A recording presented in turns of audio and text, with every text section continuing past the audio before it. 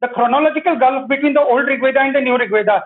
I have analyzed the huge mass of names, and those names, cover almost every hymn in book 1, 8, 9, and 10, and almost in 8, 9, and 10, and a huge percentage of the hymns in book 1 and 5. And they are found only in the new books, they're missing in the old Rig Veda. So even if there are layers within each book, those layers are not different from each other. Especially in book 5, for example, you find the geographical names or the names of particular people. They are spread out throughout the book 5, including in the older hymns as well as the redacted hymns. And that is the only main distinction within the family books. There are old hymns and there are redacted hymns which were modified and changed all the time. So they exhibit a later linguistic state. But in spite of that, all the hymns in book 5 come in the late stage. See, there are 10 families of rishis in the Rig Veda. There are Vishwamitra, Vasishtas, Angirasas. There are 3 branches, Bharadwajas, Dirghatamasas, and Vamadevas. So, no, not Vamadevas, I mean Gautamas. Now, then there are Bhrigus, then there are Kashyapas. There are 10 families in all, or rather 9 priestly families and 1 family, which is actually the kings from the Bharatapuru dynasty who became rishis and composed hymns.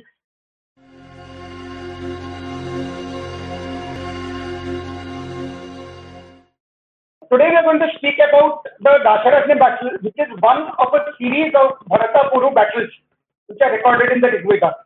Now, why is the Rig Veda important? More important than any other source for deciding ancient Indo-Aryan, Indo-Iranian, and Indo-European history.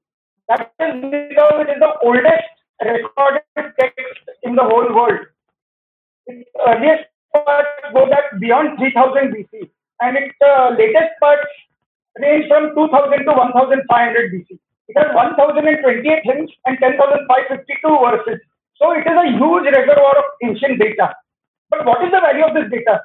Because it is so ancient, in some ways, that will also hamper the discussion of our examination of the data.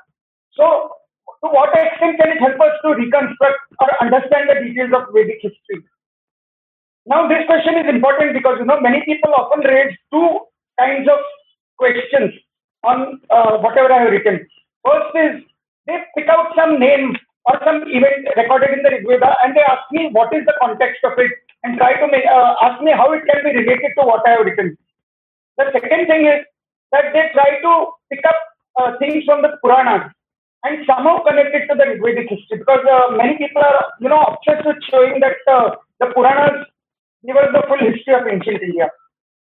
So, for that reason, I have to explain what is the value of the Rig Vedic data, why is it important as compared to other sources of data. Now, to give an example, today, as I said, as I've written that we have film songs, bhajans, abhangs, and kritis, which gives us the names of people rescued or helped by the gods. For example, to give just one example, in the film Nastik, there is a song, Kaun Chhuega Uski Parchai Re, Jisko Bachane Wala Sai. And in that, there is a whole list of names given of people who have been helped by Vishnu or Krishna. For example, Dhruva, Prahlad, and also an elephant whose leg is caught in the river. It is caught in the grip of a crocodile. And it appeals to Vishnu for help, and Vishnu comes down and rescues the elephant from the crocodile. Now, all of you must be aware of so many film songs, bhajans, abhangs, and kritis, which deal with all these people who are appealed to the gods, to Vishnu, Krishna, Ram, or maybe even to Shiva, Devi, or to Vithala, for example, in Maharashtra. And the gods come to their help. Now, what is we immediately recognize the context behind these names. For example, they just mentioned Dhruva or Prahlad, and they don't have to give the context also. We immediately know what they are. Sometimes they give clues. You saved Prahlad from the fire so that it did not burn him. Or you saved Draupadi from being humiliated by being disrupted in public. So even if those contexts are not given, still we know the context because we know the stories behind these names. Because the stories are much older. They are recorded in the Puranas, epics, and other traditional texts. And we are already aware of them. And for someone who is not aware of the particular story, he can always go and check it up in the old text. But in the case of the Rig Veda, this is not possible because the Rig Veda is the oldest text. There are no older records giving us the details and context of the names given in the text unless the Rig Veda itself gives them. So we are left clueless. This is a problem because when the Rig Veda gives us names of people who are helped by the gods, we just know that they have been helped by the gods. And if some context is mentioned in a few words, we understand that. But we don't know the full story behind it because no older records survive giving us the details of these stories. Now, in the Rigvedic times, the composers knew the full context and the story, and the listeners who heard the hymns being recited, they also knew the full context and story.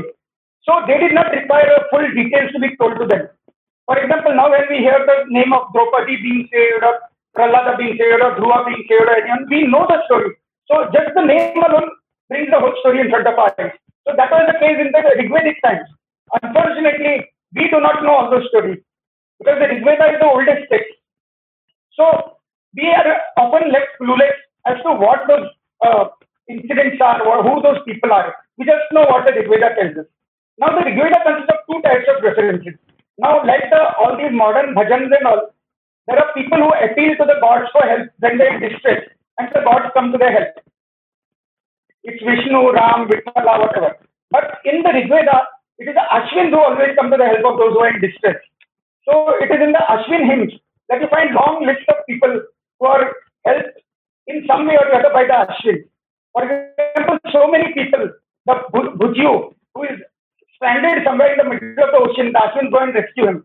Many people are stranded in pits, or there is Vajrimati, the wife of an important person. The Ashwins bless them so that her husband is able to give her a child. Then there are people who can't find husband or wives, and the Ashwins help them to find husband and wives. There is Vishpala who loses her leg.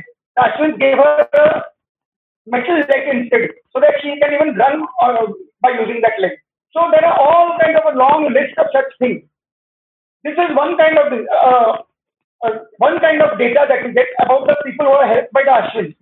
Now, this does not help us in any reconstruction of history. It helps us to know the lore of the Vedic times. But even that we know only as far as the Rig Veda tells us. If it mentions a name and gives just 2-3 words of explanation, we know only that much. We don't know the detailed story. Now, the same thing happens. There are other types of references in the Rig Veda are names of enemies destroyed by Indra for the sake of certain heroes or protagonists of the Rig Veda. Now, this is a totally different category. Here, there is no help in or rescue. It is Indra battles for them and kills the enemies. That is, when the enemies are killed and destroyed by the heroes, it is attributed to Indra. Now, again, the same problem is there, except for the names and sometimes single clues. We do not have any details to reconstruct any history from these references. Most of these names and events have been totally forgotten by the time the Puranas and even the later Vedic texts were composed. And a few names appear which are contain later fabricated stories having no actual connection with the possible events of Rigvedic times. Now, some people insist, that if it is given in the Purana, it must be true. So, I will give one example. Now, in the Indra destroys enemies, but there are two types of enemies here. One is Indra is the thunder god who brings rain, and he fights against demons of the atmosphere who try to prevent the rainfall. And the main demon in the Rig Veda is Vritra. Now, Vritra means it is derived from the root Vrit, which means to encircle. So, Vritra is a demon who encircles the rain cloud like a serpent. In fact, he is supposed to be in the form of a serpent, a great serpent, and he prevents the rainfall. So, Indra attacks him with his thunderbolt, the Vajra, and kills him. There is a big fight in the sky, and he finally destroys Vritra. Each time, there is not only one Vritra, and then the rain comes. So this is the origin of the myth. It is a nature myth. It does not have anything to do with any actual battles on the earth in human history. But now what has happened is this same story has been transported to other Indo-European mythologies, and it has lost the natural element. It has become humanized. Thus, in Greek mythology, the thunder god of Greek mythology is Zeus, and he kills the great serpent Typhoeus. That is his main deed. In Teutonic or Germanic mythology, Thor is the thunder god, and he destroys the great serpent of Midgard. Now, none of them retain memories of the nature origin of this myth. When in Hittite mythology, there is a weather god. His name is not given, but he is being harassed by a great serpent. So he tells another god to go and destroy that serpent. And that other god, whose name is Inara. So clearly it is Indra. He goes and destroys that great serpent. So now here you have the same thing. They have forgotten that Indra himself is the thunder god. And they remember that it's something to do with the weather. So it has retained some elements. Then finally we have the Iranian mythology, where Indra has been demonized. Indra is a demon in the Avesta. But Indra's epithet, Vritrahan or Vritragna, destroyer of Vritra, which later comes to mean also destroyer of enemies. That has become that name has become deified into the name of a deity, Vritsagna. Vritragna becomes Vritsagna, and he is the god of victory. And one of the main things he does is he removes obstacles to the way. So there also that myth has continued. So now the thing is that in the Vedic text itself, this nature myth gets forgotten in later Vedic texts. And then there is a story that there is a god called there is a Vedic god called Twashtra. Now his son Vishwarupa is killed by Indra. Because of that, he decides to create a powerful person who will kill Indra. So he creates this Vritra. And then Vritra and Indra battle it out, and Indra kills Vritra. That is the story. But when you go further in the Mahabharata, there is one new element. This Vritra has now become a Brahmin. Now, you know, in many stories in the Ramayana and Mahabharata, like for example, the Shambhuka story or the story of the dog in the Valmiki Ramayana, you know, the writers who are Brahmins have introduced certain elements showing special privileges for the Brahmins.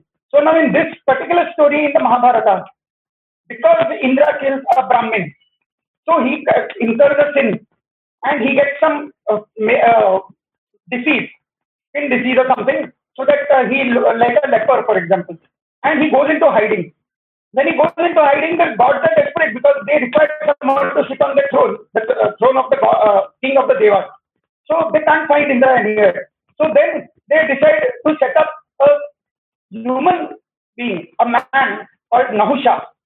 Now again we have here Nahusha is a name mentioned in the Rig Veda, but there is no context with this story. You know, in the Puranas they just pick up names from many times. They pick up names from the Rig Veda and then they new fabricated stories about them. So in this story, Nahusha is a very virtuous, powerful, and very intelligent king.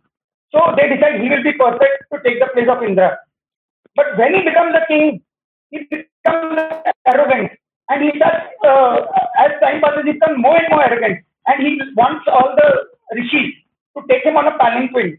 And then when they're not going fast enough, he kicks one of the rishis. So the rishi immediately curses him and he turns him into a snake. So then finally he turns out Indra again. He expiates his sin in some way and he becomes the king of the gods again. Now this story has absolutely no connection with the Vritra of the Rig Veda. So if we try to backdate this story onto the Rig Veda, it would make no sense. In spite of the fact that the Rig Veda gives us details about the nature myth, still that myth has become so completely changed by the time of the later books. So when the Rig Veda gives us certain names and it does not give us details, then we can imagine how much more that story will become distorted or how much more stories will be fabricated concerning those names. Now, except for these names and often single clues, we do not have any details to reconstruct any history from these references. Most of these names and events have been forgotten by the time of the Puranas, and a few appear in fabricated stories.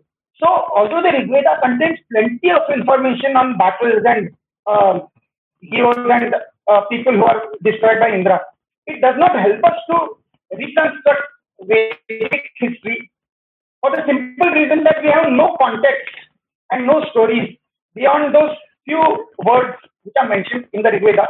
There are no older texts to give us the full story, and the later texts have already distorted and changed the story.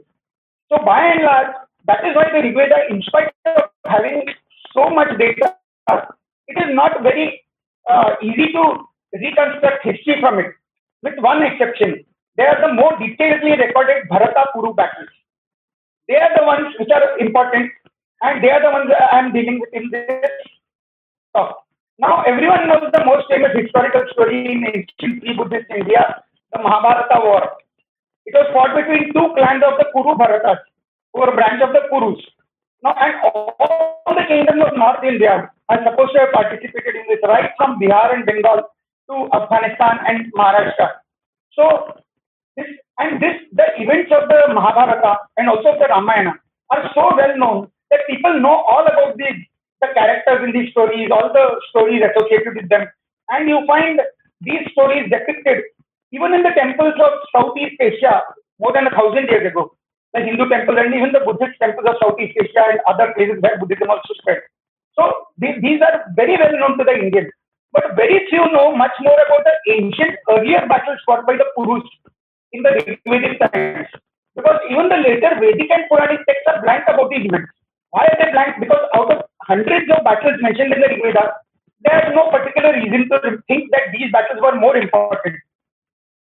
So they did not keep the memories of the details of these other battles. However, these three Bharata Puru battles are important because they are given in detail in the Rig Veda. And these battles are important events from the point of view of modern history because it tells us about Indo-European and particularly Indo-Iranian history and the history of world civilization in India. Now the Bharata Purus, who lived mainly in Haryana, remember this, they were a subtribe of the Kurus. The Bharata Purus, wars of the Rig Veda span many generations of kings of a clan descended from ancestral Bharata, and which included many important kings like Devavata, Srinjaya, Divodasa, Sudas, Sahadeva, and Somaka. Many generations separated Sudas from the earlier and later kings. Some people think Sudas is the son of Divodasa and he's the father of Sahadeva. That is not so. Srinjaya is the father of Divodasa and Sahadeva is the father of Somaka. Beyond that, all these kings have many generations separating them. Now, the Rig Veda in its old books, that is books 6, 3, 7, 4 and 2, was a book of the Bharata Purus. And by the time of the new books, 5, 1, 8, 9, 10, it was a book of the Kurus in general. And the kings of this dynasty were the heroes and protagonist kings of the old books, that is 6, 3, 7, 4, 2. So every single reference to the word Bharata is found only in the old books, except for one reference in book 1, which is by the Kutsas. And the Kutsas are important because they continue that tradition of the Kuru-Bharata war, Bharata Puru wars, as I will be showing. Now the Rig Veda describes many battles, but the references to them are so vague, ambiguous, and skimpy that we cannot derive any historical data from them. But the battles fought by the Bharatas at the time of Srinjaya, Sudha, and Sahadev Somaka stand apart because they form a very important continuum of events which led to the emigration of the last 4 Iranian branches of Indo-European. Indo-European languages have 12 branches. One of them is Indo-Aryan, and 4 others are the 4 others according to linguists. After all the other branches had departed from the homeland, 5 branches were remaining in the homeland in the end. They were Indo-Aryan, Iranian, Armenian, Greek, and Albanian. Now, it is surprising that in these battles you find these very 5 groups who are named in the battles of the Bharata Purus. The Bharata Purus, of course, themselves are the Indo-Aryans. They represent the Indo-Aryan branch. And the Iranians, Armenians, Greeks, and Albanians, that is their linguistic ancestors, are represented by the Anus. I don't know if you know that Puranas have classified them as 5 tribes. The Druhyus, Anus, Purus, and the Yadus and Turvasus to the south. So the Anus were the ancestors of the Iranian, Armenian, Greek, and Albanian tribes, and the Purus were the ancestors of Indo-Aryan. Now, why is this so important from the point of view of world history? Because 46% of the world speaks Indo-European languages: English, Spanish, Portuguese, Russian, Hindustani, Persian, etc. as a first language alone. Then, of course, another 25-30% at least speak it as a second language. Those whose mother tongues may not be Indo-European, they also know English, Hindustani, Persian, or some other language like Russian, Spanish. So the records of these battles provide us with the only recorded evidence in the world of the Indo-European homeland and migration. Otherwise, there is speculation that they went from South Russia, and then they make up all stories about how they went out and where they went out. They try to find evidence for these things, but they think that it is not recorded anywhere. However, this last stage of the migrations of the Indo-Europeans from their homeland is recorded in the Rig Veda. The Bharatapura battles, there were three historical battles. First was the Battle of Haryupiya in Haryana at the time of Srinjaya. The second was the Battle of 10 Kings in the Punjab, the most important of the numerous battles of Siddharth. And the third is the Varshagera battle in Afghanistan at the time of Sahadev and Somaka. Now here you see the progressive westward shifting from Haryana to the Punjab, from Punjab to Afghanistan, where the Purus, Bharata Purus, are fighting the Anus, that is the Proto-Iranians and others. And after each battle, the Anus or Proto-Iranians and others have shifted further and further westward till they are in Afghanistan at the time of the third battle. And that is where the Avesta was composed, the oldest Iranian text.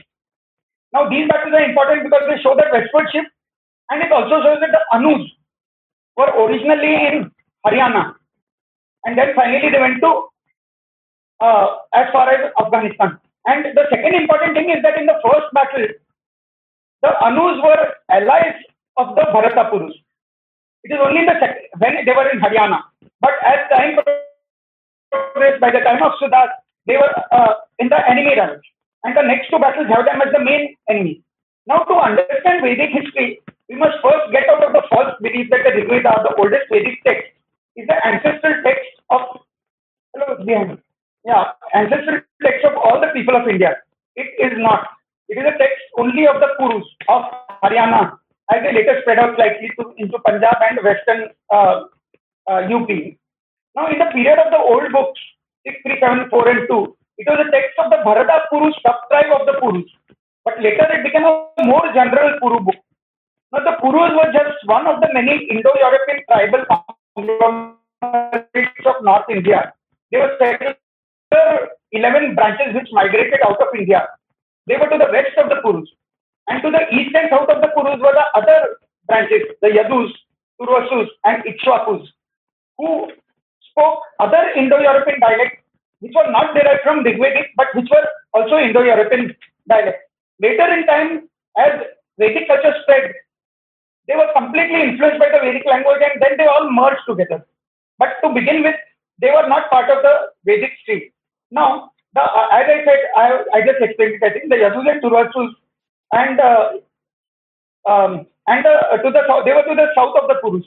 They were in southwestern UP and areas south, that is extending perhaps up to Gujarat, Madhya Pradesh, and Maharashtra. The Anus were to the north and west of the Purus in the Punjab and areas further north, and the Druhyus in northeastern Punjab and further areas. Originally, the Druhyus were in Punjab, but in earlier pre-Rigvedic times, they were driven out further west into northwesternmost Punjab and Afghanistan. And later, of course, after the Dasharatni war, the Anus spread into those areas, and the Druhyus were further driven out into Central Asia and beyond.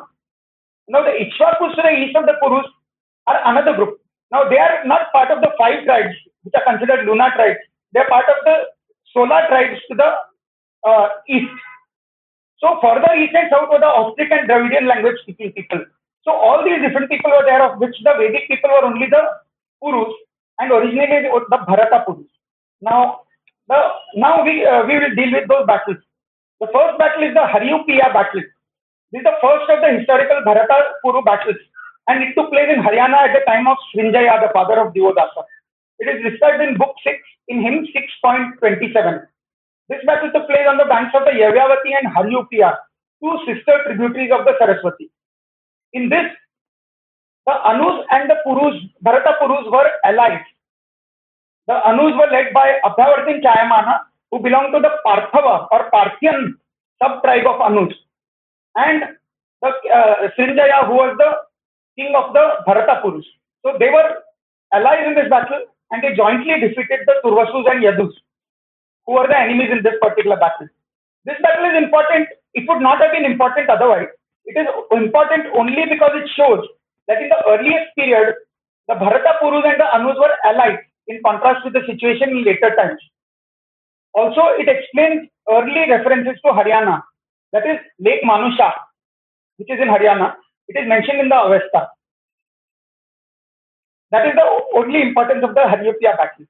Next one. Also, it tells us that Abhyavartin Chayaman was a Parthava, which is important when we are analyzing the Dasharatna battle. Now, the battles of Sudas. We talk only about the Dasharatna battle, but actually, Sudas fought many battles both to the east and the west. And these battles are described in two books of the Rig Veda, Book 3 and Book 7. Now, Book 3 is the earlier book because it was at that time Vishwamitra was the priest of Sudas. And in Book 7, it was Vasishtha who was the priest of Sudas. He was replaced by, Vishwamitra was replaced by Vasishtha. Now, many people from this, and by many people, I mean most scholars, have converted this into a battle between Vishwamitra and Vasishtha, the Dasharatna. But it is not so, because once Vishwamitra ceased to be the priest of Sudas, he faded from this particular scene. He is not an enemy of Sudas in any way. Now, in Book 3, the book of the Vishwamitra, two big events are described. First, 3.33 shows the Bharatapurus and the Sudas expanding westwards, crossing the Vipash and Sutudri rivers. Now, there is no battle described here. They just have to overcome the turbulence of the rivers which they are crossing, and Vishwamitra quietens the waters of the rivers so that they are able to pass. So that is the greatness of Vishwamitra in this case. It is not a battle. And this took place first. And perhaps by that time, Sudas had not even thought of conquering everywhere. Because the hymn tells us that the reason why Sudas crossed these two rivers and went westward is in quest of Soma. Soma, which was grown in northwesternmost parts of present-day Pakistan and in Afghanistan and Central Asia. So, Soma was known to the people of to the Rigvedic people of the old books. But it was a very rare thing, like, Indian spices were known to Europeans and they were taken there from here. So, when there was a shortage of those spices, the Europeans had to try and find a route to India to get, to acquire these spices and to take possession of the spice fields and all that. So, in the same way, Sudas and the Bharatapurus, Soma was a very rare ingredient from the northwest. So, in this, Sudas actually tried to cross the rivers so that he could move further into the lands of Soma and acquire Soma. Now, the second hymn, 353, describes the great yatna undertaken by the Vishwamitra for Sudas, after which a horse is released, so that Sudas can conquer east, west, and north and gain riches. That is what the hymn tells us. Now, remember, there are no specific battles and victories are mentioned here. Vishwamitra had helped them cross the rivers and he had helped them perform the yajna. But apparently, after this, he failed to achieve any concrete results, which must have made Sudas replace him with Vasishtha as his priest. So there is no conflict as such. It is just that he found a better priest to conduct his battles. Now, this saga continues in Book 7, the book of the Vasishthas, which deals with all the battles of Sudas. Now, there are three hymns, 18, 33, and 83 are the main hymns, especially 18, which deal with the battles of Sudas. And there are supplementary references in hymn 19 and 9, also already mentioned 33, and the post-battle references in hymn 5 and 6, hymns 5 and 6. Now, the hymns deal with Sudas's battle in the east, mainly around the banks of the river Yamuna. And his great battle, the Dasharatna, is in the west, on the banks of the river Parushni, the third and central river of the Punjab. So there are two different campaigns. The eastern ones are on the Yamuna, and the western ones are on the Parushni in the Punjab. Now, as we see the names of the enemies, you will notice that the enemies on the east are tribes which can be recognized as purely Indian, even in the post-Rigvedic scenario, or the names are clearly Vedic Sanskrit names. But the western ones in the Dasharatna, in sharp contrast, are tribes which either are not found afterwards in the Rigveda or in any other Indian text, or they're directly identifiable with the names of ancient Iranian, Armenian, Greek, and Albanian tribes. Now, the battle hymn 7:18 refers to the eastern as well as the western battles of Sudas. So, the eastern battles are referred to in hymns 18 to 20, and also in verses 6 and 13. Now, verse 19 makes it clear that these battles took place on the Yamuna. 18, 19, 20, and verse 19 makes it clear that these battles took place on the Yamuna. Now, the enemies in these eastern battles are Bheda, Ajal, Shigrus, and Yakshus, Devaka Manyamana, Urvasha, Yakshu, and Matsya, and perhaps also the ambiguous reference to Purus in 30. Now, it will be seen that these Purus means the non-Bharata Purus to the east, because there were other non-Bharata Purus to the east. Now, it will be seen that these eastern names are very much Indian even in post-Rigvedic times and are not connected with the names of latter-day Iranian or other Indo-European tribes. But when we come to the western battles, it is a totally different story. Now we come to the western opponents of Sudas in the Dasharagna battle, which takes place in the central area of the Punjab. Yeah. Now, these western opponents of Sudas in the Dasharagna battle, now 783.1 names Dasas, the Pruthus Parthavas, and Parshus Parshavas among the opponents of Sudas. All the others are named in hymn 7.18. In verse 5, the Shimyus.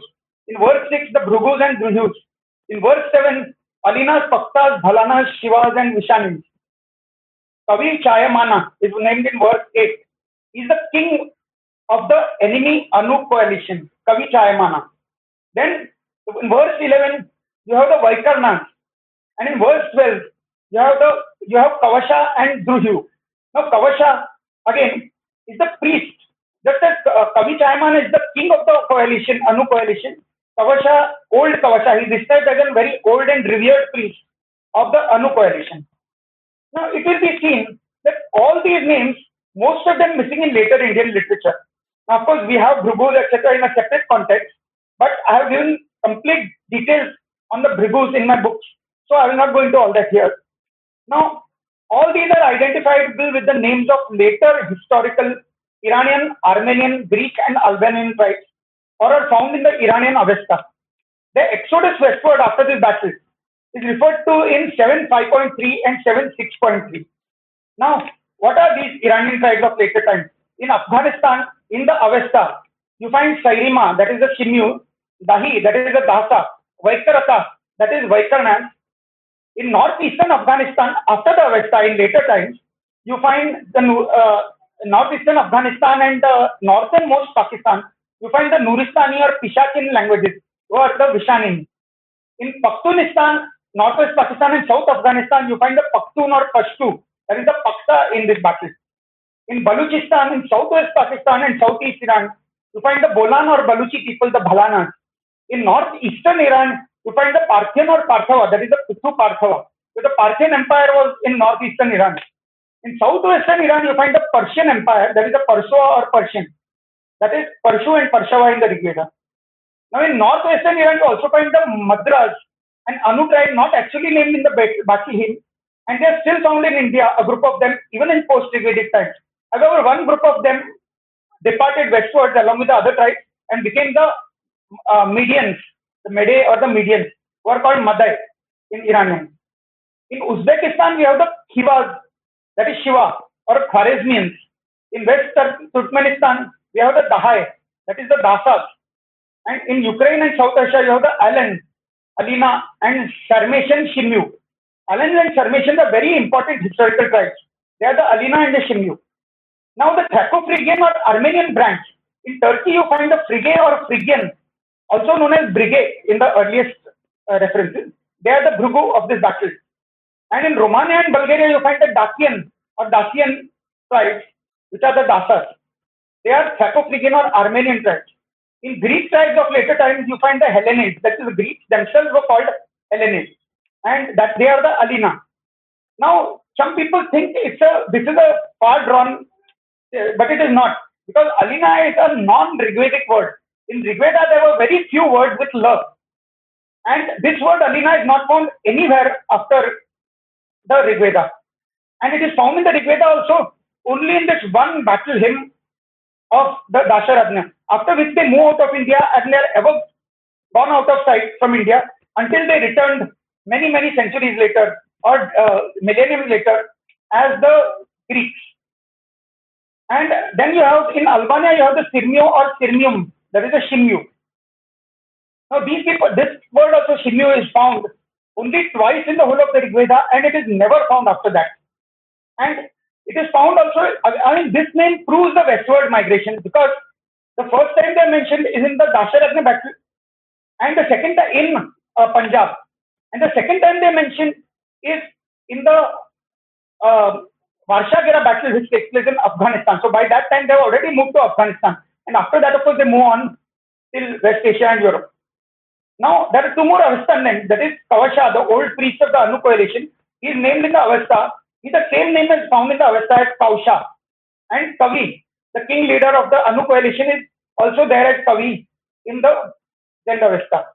Now, all these tribes, please remember, are located in the Punjab at the time of the Dasharatna. And in later historic times, they are found in a continuous belt. If you check the earlier slide which I have given, you will see that they start with Afghanistan in the Avesta, Afghanistan and Baluchistan and Pakhtunistan in the post-Avestan times. Then they go to northeastern Iran, northwestern Iran, southeastern Iran and southwestern Iran. Then they are found in Turkey. They are also found in Kyrgyzstan. They are found in many parts of southeastern and eastern Europe. So there is a continuous belt that they are found in later times. And in this battle, they have found all of their ancestors are found in the Dasharatna battle, which took place in the Punjab, after which they migrated westward. Now remember this, it's not, like there are, for example, certain Indian scholars are known for picking out words and then trying to draw connections between the Indian words and foreign words. But remember, these are not stray words that you have picked out from somewhere in the different parts of the text. These are all names which are found in just 6 verses from 2 hymns.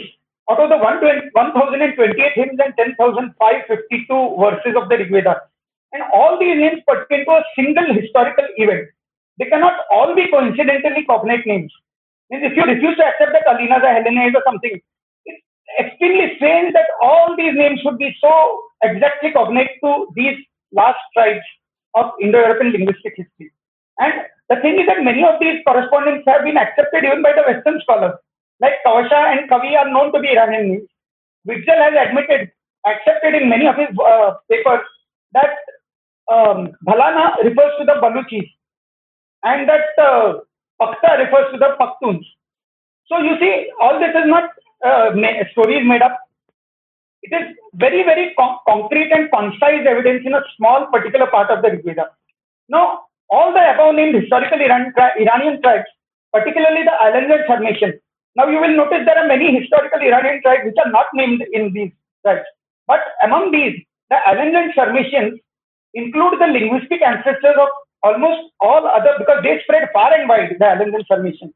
And they include the linguistic ancestors. You can check in Wikipedia or elsewhere.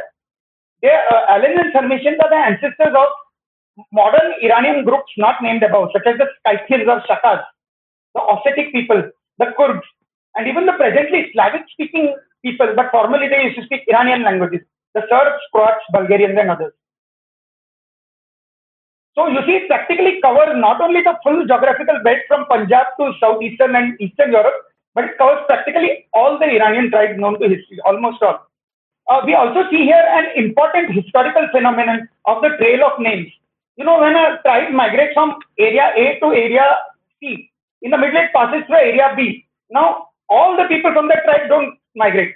A group of them migrate. So you sometimes find the name in both A as well as C, and you find it sometimes in A, B as well as C areas in later historical times. Now here we see the same names found in different parts of the route from Punjab to southeastern and eastern Europe. For example, the name Alina. They are the Anu Alinas in Punjab. Then you have the Iranian Alans found over most of West Asia, and then you have the Greek Helene found in southeastern Europe, the Greeks. Then the name Shinyu, you find it in the Punjab, in the battle. In the Avesta in Afghanistan, you find the Sairima. In later Iranian times, you find the Sarmatians or Sarmaha, who are spread out all over West Asia. And later you find the Sirmio or Sirmium in Albania and southeastern Europe. A full trail of the same name going forward. And then you find the Bhrugu or Atharvan. The Iranian priests are known as Atharvan. And the Thracophrygian tribe, the Brigade or Frigate. Then you find the Anu Madra in Punjab. They remain even after the battle. And in fact, they are not mentioned in the battle. But we know they also migrated westward because we have the only Iranian tribe which is not named there, that is the Madas or Medians, and they are the Madras. And finally, Anu Dasa, Avestan Dahi, Iranian Dahe, and Thraco-Phrygian Dacian or Dacian. Now, you will notice that in each of these cases, the original people in Punjab spoke the Anu language, which must have been very close to the Puru language. But as they moved westwards, one group migrated, for example, the Alinas, migrated all the way to Greece, and their language developed into the Greek Hellenic branch. Already it was a different branch, and the original language was retained by the people who went furthest. And those who remained on the way in West Asia, they were absorbed into the Iranians. So the name Alan remained, but a language became Iranian, just as the language of the remainder Anus in India became Indo-Aryan after the Anus had passed away. Similarly, Shimyu, same one. Similarly, Shimyu are also Indo-Aryans. In Avesta and Iranians, they are the groups which remained on the way and became absorbed in the Iranians. And those who went furthest were the Albanians, the Sirmiyo or Sirmium. They retained their original language. And that is the same case with all the others. Now, this is the last of the historical. This is now if we come to the third battle, third group of Bharatapuru battles, the Varshagera battle. Now, this is the last of the historical Bharatapuru battles. It took place in Afghanistan during the time of Sahadev and Somaka, who are descendants of Sudas. And they are described or referred to in books 1 and 4. That is in hymn 1.100 and in verse 4, 30.18. And Somaka and Sahadev are also referred to in hymn 4.15 because they are the kings during the time of book 4. Now the importance of this battle is, it represents the culmination of the Bharatapuru westward thrust and the migration of the Iranians. Secondly, it is also a battle recorded and remembered on both the sides. The previous battles are remembered only in the Rig Veda. And this battle is forgotten in other later Indian traditions, but it is remembered in the Iranian records, in the Avesta and even far later traditions recorded in the Shahnameh. And finally, its continuity with the Dasharagna is reconfirmed by the reference to the Shimyus, who are found referred to in 718.5 and 100.18. That is the Varshagera battle hymn. And they are not referred to anywhere else in any Vedic or later record. So this battle is a continuation of the Dasharagna battle. Now, unlike the Dasharagna references, the Varshagera references do not give details of the names of the Anu enemies, except the Shinyus. The Shinyus are mentioned in both, so we know that they are a continuation of the Anu enemies. But they name Arana and Chitraratha as enemies killed beyond the Sarayu. That is, they don't name the Indian side, but they name the enemies Arana and Chitraratha, and they are described as Aryas. That is, Arya is a word used in the Rig Veda for Purus only. So what this means is they were Bharata Purus or other Purus who had joined up with the opponents. So though they are killed by Indra for the sake of the Bharata Purus, they are still referred to as Arya.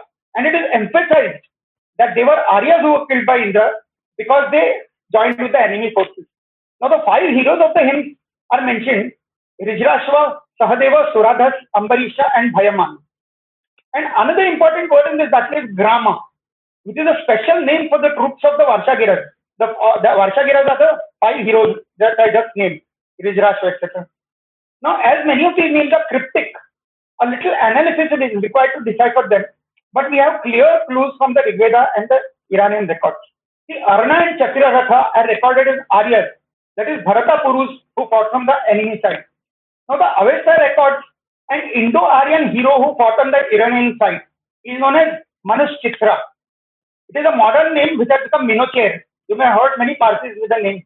Now, the Pahlavi text describes as him as being born near the Manusha of Yash 19.1. Yash 19.1 is a part of the Avesta. And we know that this lake is found in Haryana. So he was born in Haryana. He was a Bharatapuru, even according to the Avesta. And according to the Cambridge history of Iran, his name means from the race of Manu and refers to the ancient mythical figure Manu, son of Vivaswant, who was regarded in India as the first man. He has no place in Iranian tradition, where his role is played by Yima and later Gayumar. Now, Farwardin Yash refers to him as Manush Chitra, son of Ayuru. So there you have Chitra, son of Ayuru, that is Chitraratha, son of Arana. You have to stretch the Arana Ayuru connection a bit, but it's again it would be too much of a coincidence that these two names match so well. Now, Rijirashtra is directly identified because the Iranian traditions distinctly remember him as the main leader of the Turanian enemy side in the conflict. In the Avesta, he is known as Arjataspa, and in later texts as Arjaspa, and everyone has identified this with Rijirashtra. Second name of the five is Sahadeva. He is also clearly identified. The Shahnameh chapter 462 records another main companion or brother of Arjataspa who led his troops from the rear. He is called Hushdev. Now this is Sahadeva, who in the Avestan language, the equivalent of Sahadeva would have been Hazadeva, which becomes Hushdev in the late Shahnameh. Next name Suradhas is more cryptic, but it is equally definite. It is clearly a family nickname for Sudas and his descendants. It means bountiful. Radhas means wealth, and so he has good wealth. And when is wealth good? When it is donated to others. So Sudas also means the same thing. Now many people, wrongly take the name Sudas as Sudasa.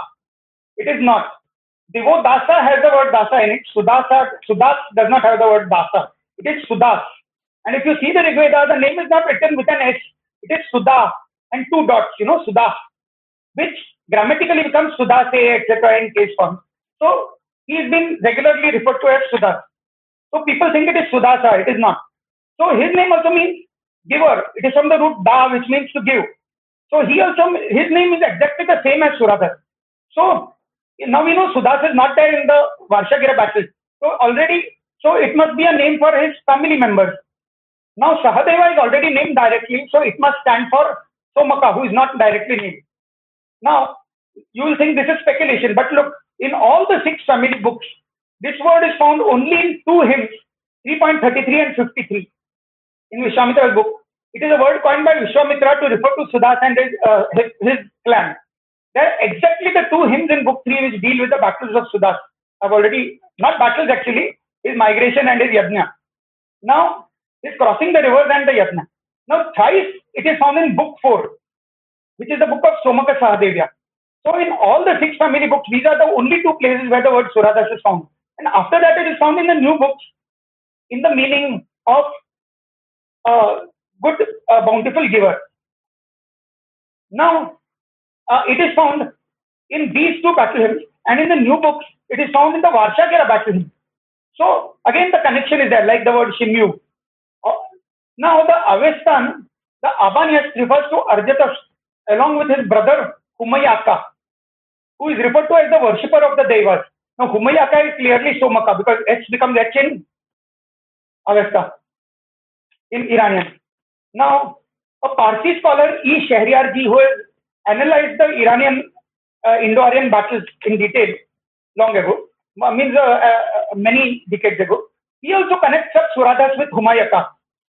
We have connected him with different angles like Suradhas and Somaka, Humayaka. But he connects them because according to him, Suradhas and Humayaka on the ground, that both mean one with much wealth. Now, I don't know Avestan and I don't know Humayaka means that, but that is what this E. Shahryarji claims. So again, you see now that Suradhas in the Varshagir hymn, it clearly refers to Somaka. Now, Ambarish and Bhayaman are not found in similar forms in the Iranian records. And they are so these 2 names are not so immediately identifiable.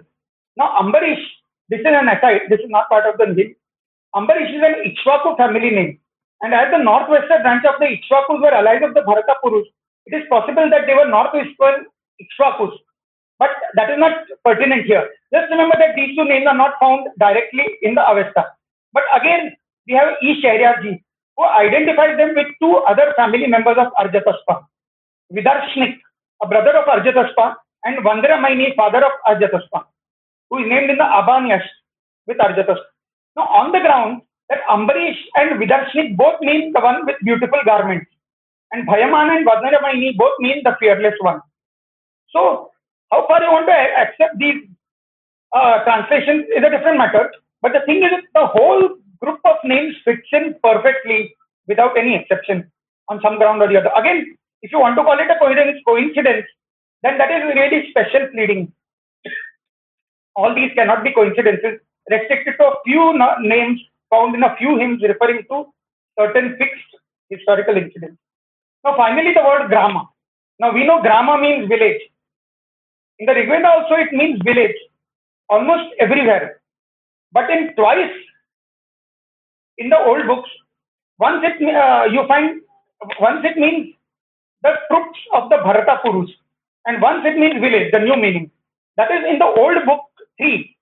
It refers to the Bharata Puru trips, 333.1, again that hymn of Vishwamitra, which refers to Sudas.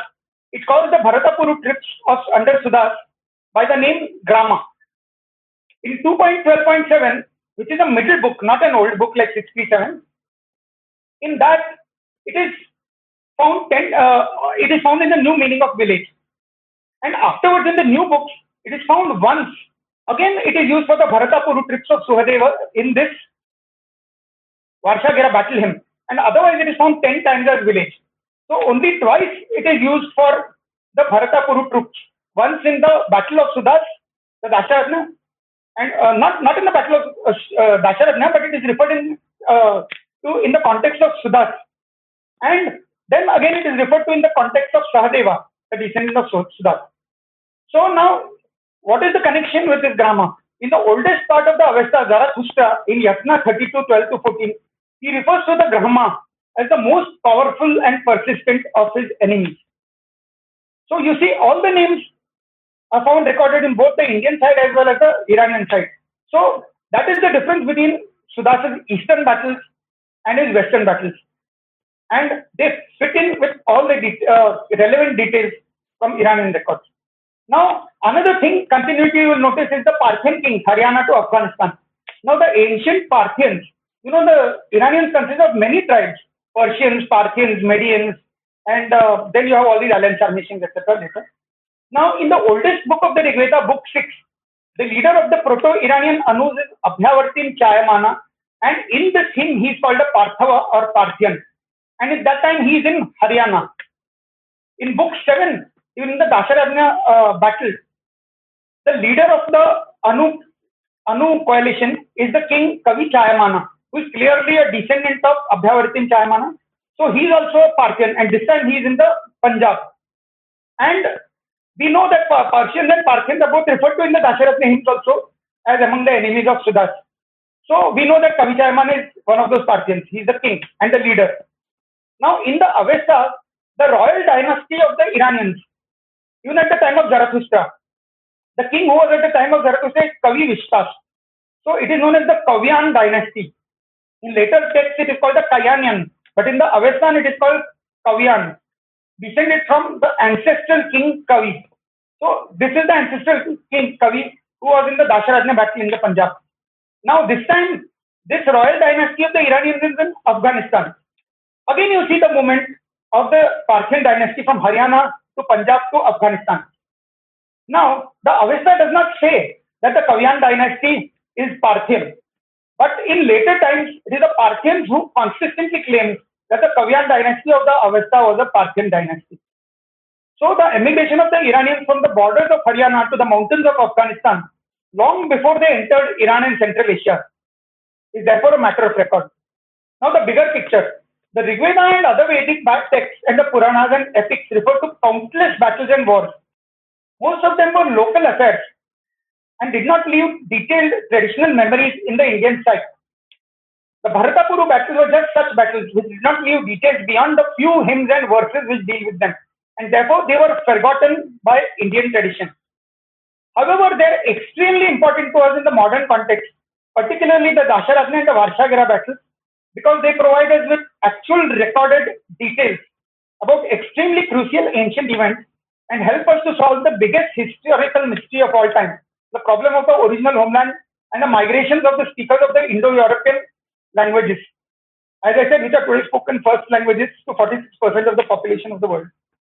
Now, as per the linguistic analysis of the Indo-European languages, there are 12 known branches which were settled in and around the original homeland, wherever it was. They claim it was the steppes, but they say that wherever this homeland was, whether it is the steppes or Anatolia or anywhere else, this is the order in which the branches started migrating out of that homeland. Now, the Anatolian, Hittite, and Tocharian branches in that order were the first to emigrate. Now, it is surprising that the Tocharian branch is found in Central Asia, and the Anatolian branch, Hittite branch, is found in Turkey in its first appearance in historical records. But it entered Turkey from the northeast. So obviously they also went from Central Asia.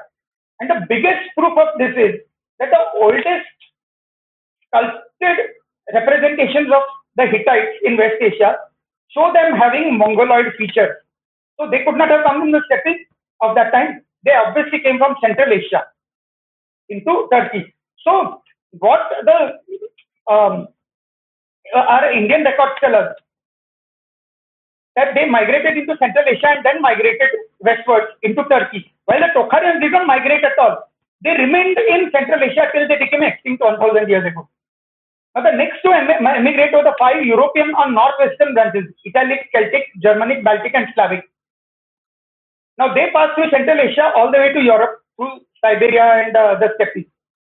Finally, according to the linguists, only 5 last branches were left in the homeland: Albanian, Greek, Armenian, Thraco-Phrygian, and Iranian and Indo-Aryan. Now, this is what the linguists say, and we find it actually recorded in the names of the tribes in the Battle of 10 Kings in the Rig Veda. So, all this settles the issue of the geographical location of the original homeland once and for all. Now, there were 3 streams of migration of the Indo-European tribes and branches from India. The events of the Bharatapuru tribes led to the 3rd great migration of the 4 Anu last branches: Albanian, Greek, Armenian, and Iranian westwards through Afghanistan into West Asia and beyond. That is, they adopted a southern route. But the first early migration was of the Anatolian and Tocharian branches, which migrated northwards from Afghanistan into Central Asia and settled down there for many centuries. Tocharian till it became extinct in the western and eastern parts of Central Asia, respectively. They are remembered in later Puranic traditions as the Uttaramadra and Uttar Kuru.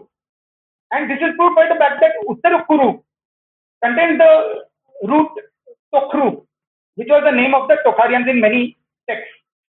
And many linguists have commented on the fact, not on Uttar Kuru, but they have pointed out that Tokhru was the name of the Tocharians. Now, of course, some people dispute it, but there will always be people who dispute things. Now, detailed and conclusive evidence on all the migrations are given in greater detail in my books and blogs. Here I am only talking about these Bharatapuru batches. Now, between these 2 migrations was the second great migration of the Druhu tribes, linguistic ancestors of the 5 European branches, Italic, Celtic, Germanic, Baltic, and Slavic, which took place in the pre-Rigvedic period. So they had already migrated to Afghanistan and from there into Central Asia in the pre-Rigvedic period, though they were still in contact with the Anus and Purus to their south. Now, the early stages of these migrations are actually recorded in the Puranic traditions. I've given the 5 Puranic references here, which say that these tribes migrated northwards from Afghanistan into Central Asia. Later, though the Puranas, of course, don't follow them with a video camera all the way to Europe, but we can know now that they migrated northwestward all the way to Europe. Now, remnants of the Druhus are still found as western allies of the Anus in the Dasharatnam battle. See, the main Druhus are gone. But again, remnants remain. They were still there in the Punjab, a few remnants, but they were a minor group and they had aligned with the Anus in the Dasharatnam battle. So you find Druhus also mentioned as a minor segment in the Dasharatnam battle. But later they fade away from the pages of traditional Indian history, which knows nothing more about the Druhus. Now, the priestly class of the Druhus, the Celtic Druids, are remembered as enemies in both the Rigveda and the Avesta. Because in the Avesta, when Zoroaster, who is a Bhrigu or Atharvan, remember. Now, these 3 tribal groups, the Purus, Anus, and Druhus, had 3 groups of priests. The priests of the Purus or Indo-Aryans were the Angirases. The priests of the Proto-Iranians were the Atharvans or Bhrigus. The present-day Zoroastrian priests are still called Atharvans. And the priests of the Druhus, the Celtic Druids, were called Druid. Now, this is recorded in the Dasharatnam battle, where it once refers to the enemies as Bhrigus and Druhus. That is the priests of the 2 coalitions against them, Bhrigu and Druhu. That is the Bhrigu Atharvans, Iranian Bhrigu Atharvan, and the Druids. Now they are remembered in the Avesta also as enemies of Zarathustra, who is a Bhrigu Atharvan. Now when Zarathustra is meditating in the forest, as in many traditions, you find it even in the Buddha's this thing and other traditions also. When someone is meditating, enemies come and try to distract them. Now in the Avesta, the two people who try to distract Zarathustra from the meditations are Angra and Druj. So obviously the Angresas and Druj, the priests of the other two tribal conglomerates of the north. In sum, it is impossible to arrive at a correct understanding of Rigvedic history without understanding that Vedic culture and religion were not the ancestral culture or religion of the whole of India, but only of the Purus. There was a type of religion common to the Druhus, Anus and Purus, consisting of ritual fire worship, yajnas. The Druids also did that. In the temples in Ireland, they kept eternal fires, like in the Zoroastrian Atash Behram. And the Zoroastrian priests contain yajnas, just like the Vedic priests, and they are called yasna, which are given rise to the modern Persian word jashna. Parsis still hold jashnas, you will remember, and jashna has acquired the meaning of celebration, so to say. In Urdu and all, it is used like that. And also nature worship. You see Zoroastrian praying to the rising sun, praying to lakes, praying to water, praying to the fire.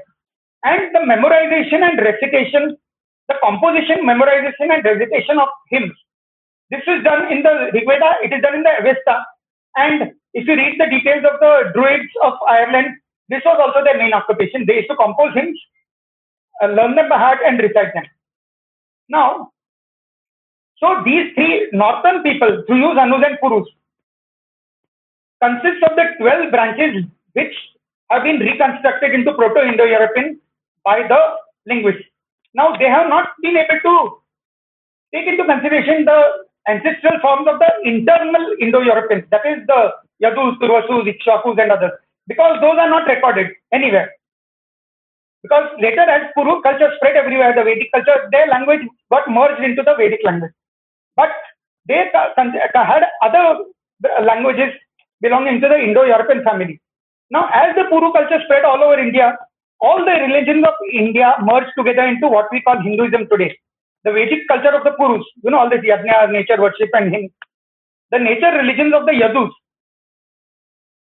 In the Mahabharata, Krishna, the Yadus worship the mountain. And Indra is angry because he wants them to worship him.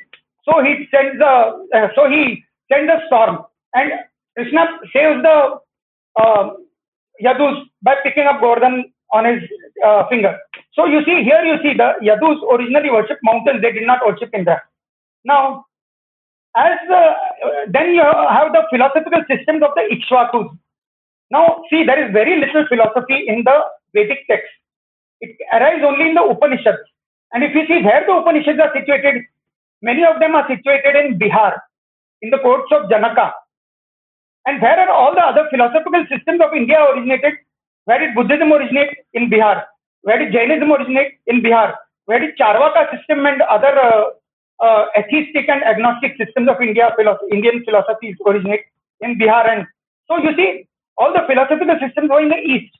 Further east were the tantric systems in probably West Bengal and Orissa, the region. And the idol culture and temple culture, which is the central part of Hinduism today, it was there in central and south India. So you see, Hinduism today has not come from the Vedic culture of the Rigveda. It is an amalgamation of all the Indian cultures which existed at that time. Only thing is they were not recorded because the Rigveda records only the culture of the Bharata Purus, not of the others. Now, the most important aspect of the data on the Bharata Puru battle is that it provides us direct recorded evidence that the Proto-Indo-European homeland from where the last branches emigrated was North India.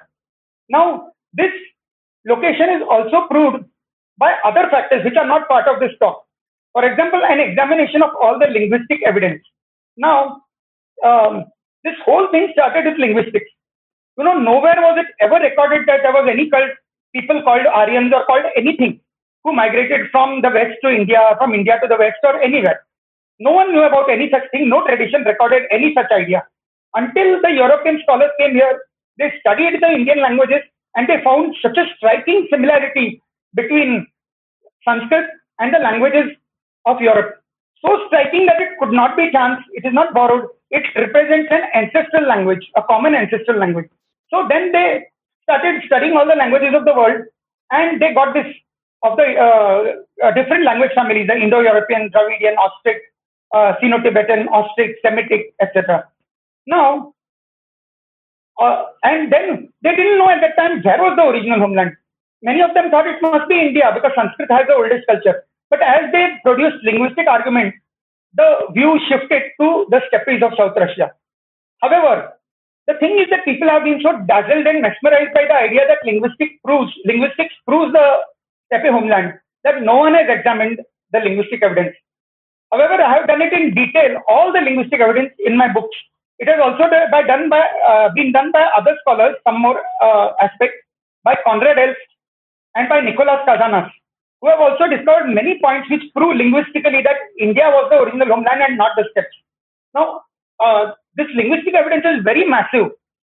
It covers every single point of linguistics which can show us the location. Everything in linguistics does not show us the location. It just shows the relation. But some things shows where the original location was. And all of these things show it was North India and not the steppes. So that is a very vast topic which obviously I cannot touch upon here. And the second is the datable evidence for the recorded Mitanni material in West Asia, which proves that the Rig Veda goes back to beyond 3000 BC in Haryana. Now the Mitanni tribes are recorded in West Asia, in Syria and Iraq. It was an empire which was founded in 1500 BC. It covered a large part of present-day Syria and Iraq, and it was one of the main empires of West Asia, rivaled by the Hittites and by the Egyptians and Babylonians. Now, the Mitanni people, they are Indo-Aryans. They are the oldest recorded Indo-Aryans outside India.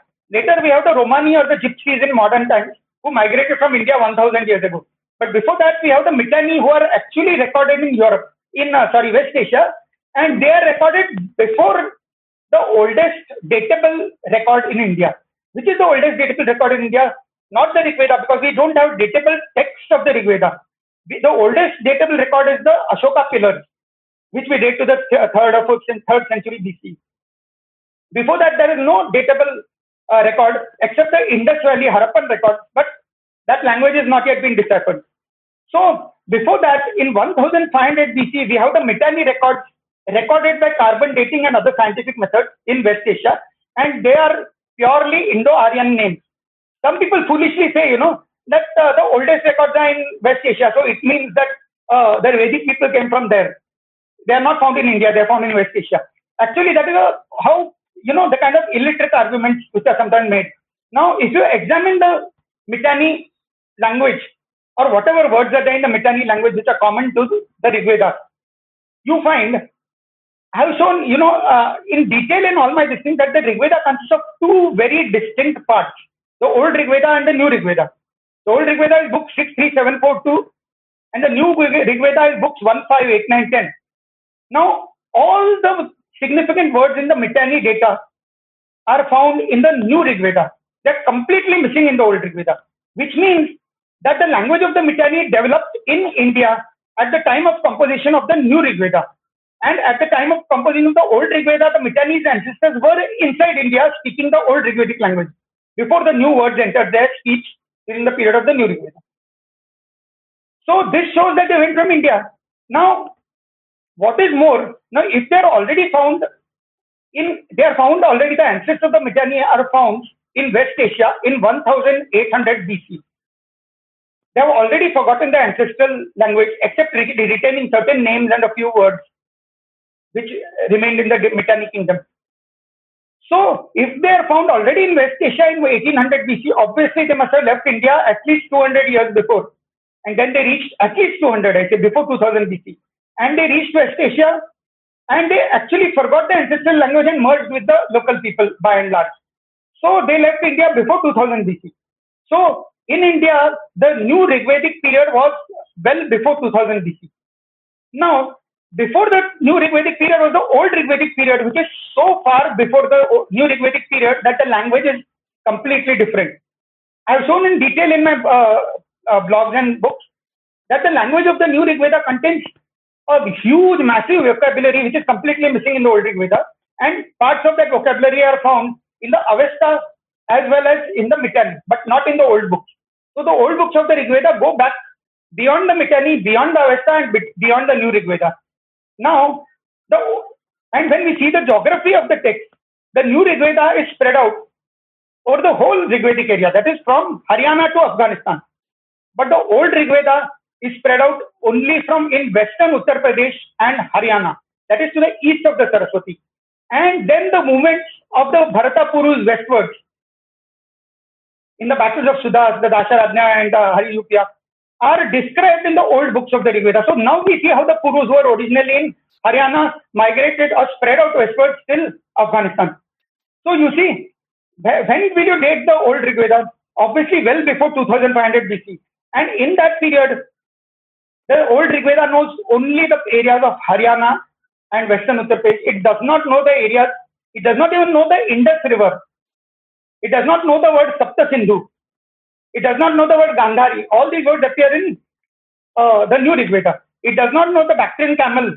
It does not know sheep and goats, which are found in the north, in Kashmir and Afghanistan and Pakhtunistan. They all appear in the new Rig Veda.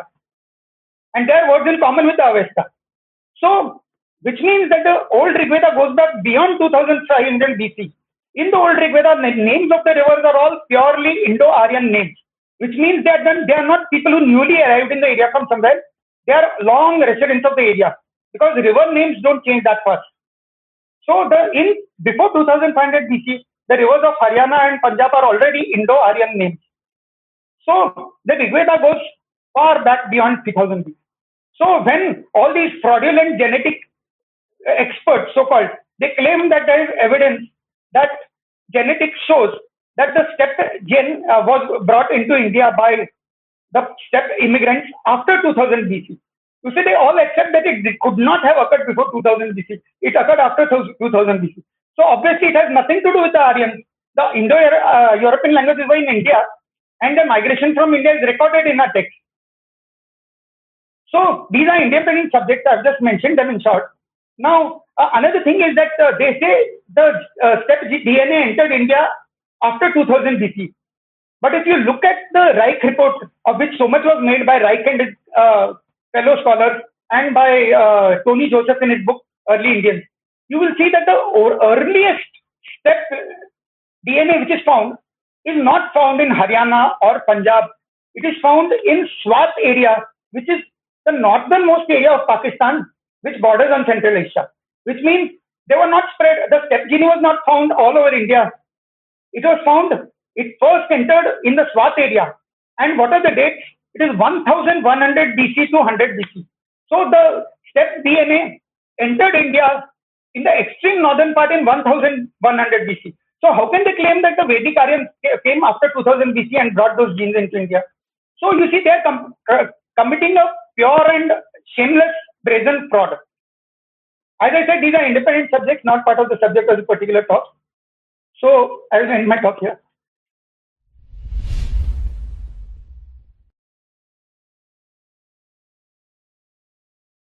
The first time I think that I hear any talk about the Dasharajna battle, which is indeed a world historical event, because without it, the Iranians and even the Greeks would not have been a separate political entity. And so the whole history of the Persian Empire, of Greek civilization, Alexander's conquest, and so on, all would not have been there but for the Battle of the Ten Kings. Just a little afterthought. The very last week before I had to run away from India for the Corona stuff, I was in I was in the basin of the Saraswati River in the Brahmarishi ashram near Chandigarh. And so there I met someone who explained, you see, the place where the Battle of the Ten Kings had taken place. Because apparently the site is known on the Parushni River, which is exactly on the border between India and Pakistan. So you could say, jocularly, but nevertheless, that the Battle of the Ten Kings was the first Indo-Pak war, which obviously was won by the Indian side, as usual. But nevertheless, you see, if I were the governor of East Punjab or so, I would set up a big theme park there, and get people to, to celebrate the ancient heroes and the start of this, this world history. So this has all become possible thanks to your enlightening analysis of the Ten Kings War. So thank you, Shrikant. Only thing, one point, if you don't mind, may I make one comment? That yes, it is true, but we cannot really call it an Indo-Pak war because those people of Pakistan at that time were not people who had been converted to a foreign religion. They were purely Indian. They were all as Indian as the Purus. The Purus, Anus, Gruyos were all purely Indian.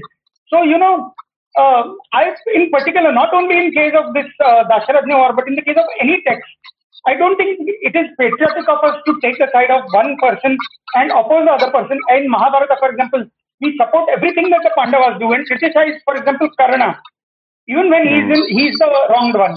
So I don't accept this kind of thing. I think we have to have a open mind because especially none of them are foreigners. They are foreign invaders. But here I would like to remark, you see, this is one of the absolutely great things about your analysis of the Ten Kings battle, that you emphasize that this was not a battle between good and evil or something. Very many Vedic apologists say that the Aryans were the good ones and the rest were the evil ones. Perhaps this is an effect also of the fact that Asura, which is a class of gods, but which became the favorite gods of the Avestan people, that has later in India become a term for demon. So they project this meaning onto the ancient time when they see this as a battle between gods and demons, and it was not at all. The likeness with an Indo-Pak war is also fostered by the fact that regardless of this wrong interpretation of Asura and so on, but that there really is a certain religious distinction in the fact that the Vasishta describes the enemies as Adeva, Ayajna, and Anindra. So they are without gods, without the fire sacrifice, and without Indra, which is a very exact description of the Zoroastrian religion, which demonizes Indra, apparently because in some earlier battle, you see the Persians as well as the Indians had invoked Indra, but of course he could only give victory to only one side. So the Persian side had lost. And whereas most people, when they ask for something from God and don't get it, they blame themselves. They say, oh, I sinned, or I didn't fast enough, or something. You see, the Iranians were made of sterner stuff. So they looked up to Indra and they said, okay, if you don't give us victory, we reject you. And so they became Anindra, they became Adeva, they rejected the Devas, and they did not have the Yajna in the sense that they also worshipped the fire, but they did not use it as a medium for sacrifices. They don't throw things into the fire. So, of course, you see the relation between these different sects was not the same as that between Islam and Hinduism. That is, of course, an unjustified projection. But nevertheless, there is a slight religious difference. And that was not the reason for the battle. You see, that only became important to Vasishta afterwards. When the battle was analyzed, then, of course, he made a big thing of this religious difference. But nevertheless, it's an interesting datum that religious difference is there. and it confirms the identification of the enemies as the Iranians. I have two questions. Were Jews and Turks immigrated from Hindustan? And this Kalayavana, who comes in Mahabharata, where was his kingdom exactly situated? I don't think the Jews have any such tradition. I don't know about it. It may be one of those theories where people, take all the people, the origin of all the people in the world from India, but I don't think the Jews themselves have ever claimed that they are from India. Turks have no connection. These are all later historical people. And see, I have, in the very beginning, that is why I said, if you try to ask, for example, who was Turoyana in the Rig Veda, and he is there in the Rig Veda, and yet he has no connection with, because as I said, this Rig Veda is the oldest text. And when it just refers to a name once or twice, we have no means of knowing anything more about that name. Unlike, in the modern songs, as I said, when people are named, we already know the context and the story behind those names. But when names are just mentioned in the Rig Veda, we know nothing about them. So you see, even names which are there in the Rig Veda, we cannot really put them in the historical place. So if you just take some modern people like Turks and Jews and try to locate them in the Rig Veda, I at least have no means of, helping in that matter. Where was Kalayavana's kingdom was exactly situated? I really don't know, because the word Kala, which means age or period, time, Kal. Now this word is a very, very late Rigvedic word which appears only once in the Rigveda, in the last book of the Rigveda. It is not there a Rigvedic word. It is not found in any other Indo-European land. It is a very new word, unique to that. So, and Yavanato is certainly not found anywhere. That was the name of the Greeks, the Ionians. So, if the Mahabharata or any text talks of Kala Yavanas, I don't think it has any connection with anything in the Rig Veda. And now, if you want to know where his kingdom was, I think you'll have to search the records in the book where he's referred to. I can't answer it from the Rig Veda. Just a little addition to your answer about Jews coming from India. It so happens, and this I say at the risk of nurturing the miserable, Hindu tendency to deduce everything coming from India. But it so happens that the very first Greek mention of the Jews is when Aristotle says that the Jews are descendants of the sages from India. And, and I may add to this that the Jews indeed came from Ur of the Chaldees, according to the Bible. That's where Abraham came from, which is like exactly near the ports in Mesopotamia that traded with India. So, strictly speaking, it's not entirely impossible. The Jews spoke a Semitic language, so that has no connection with the Rigvedic language or culture. Secondly, what the Greeks say about the Jews and connecting them with India in a much, much later period is we cannot trace it back to real origins, because as I said, the Yavanas who are mentioned in the Mahabharata, no one knows that they are the descendants of the Alinas who are mentioned in the Rig Veda. So the contacts have been completely lost, and it is a new people who have come back into India as the Greeks. So how the Greeks should know that the Jews came from India, the sages of India, I don't know. On the other hand, you find the Bible, it tries to draw up a family tree where the sons of,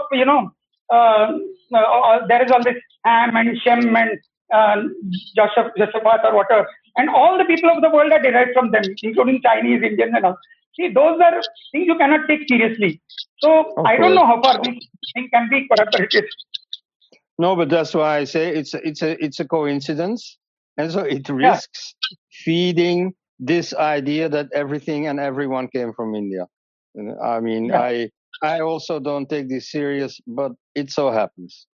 Okay, the first thing is that the entire movement that you have shown from east to west in your books and in your talk, that is predicated on the early Rig Veda and the later Rig Veda, the relative chronology of the two parts, right? Yeah.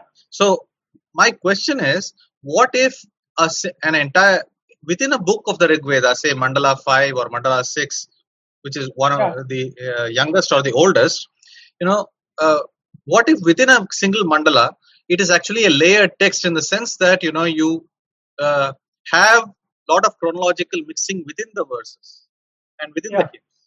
So would that not really change the entire scenario?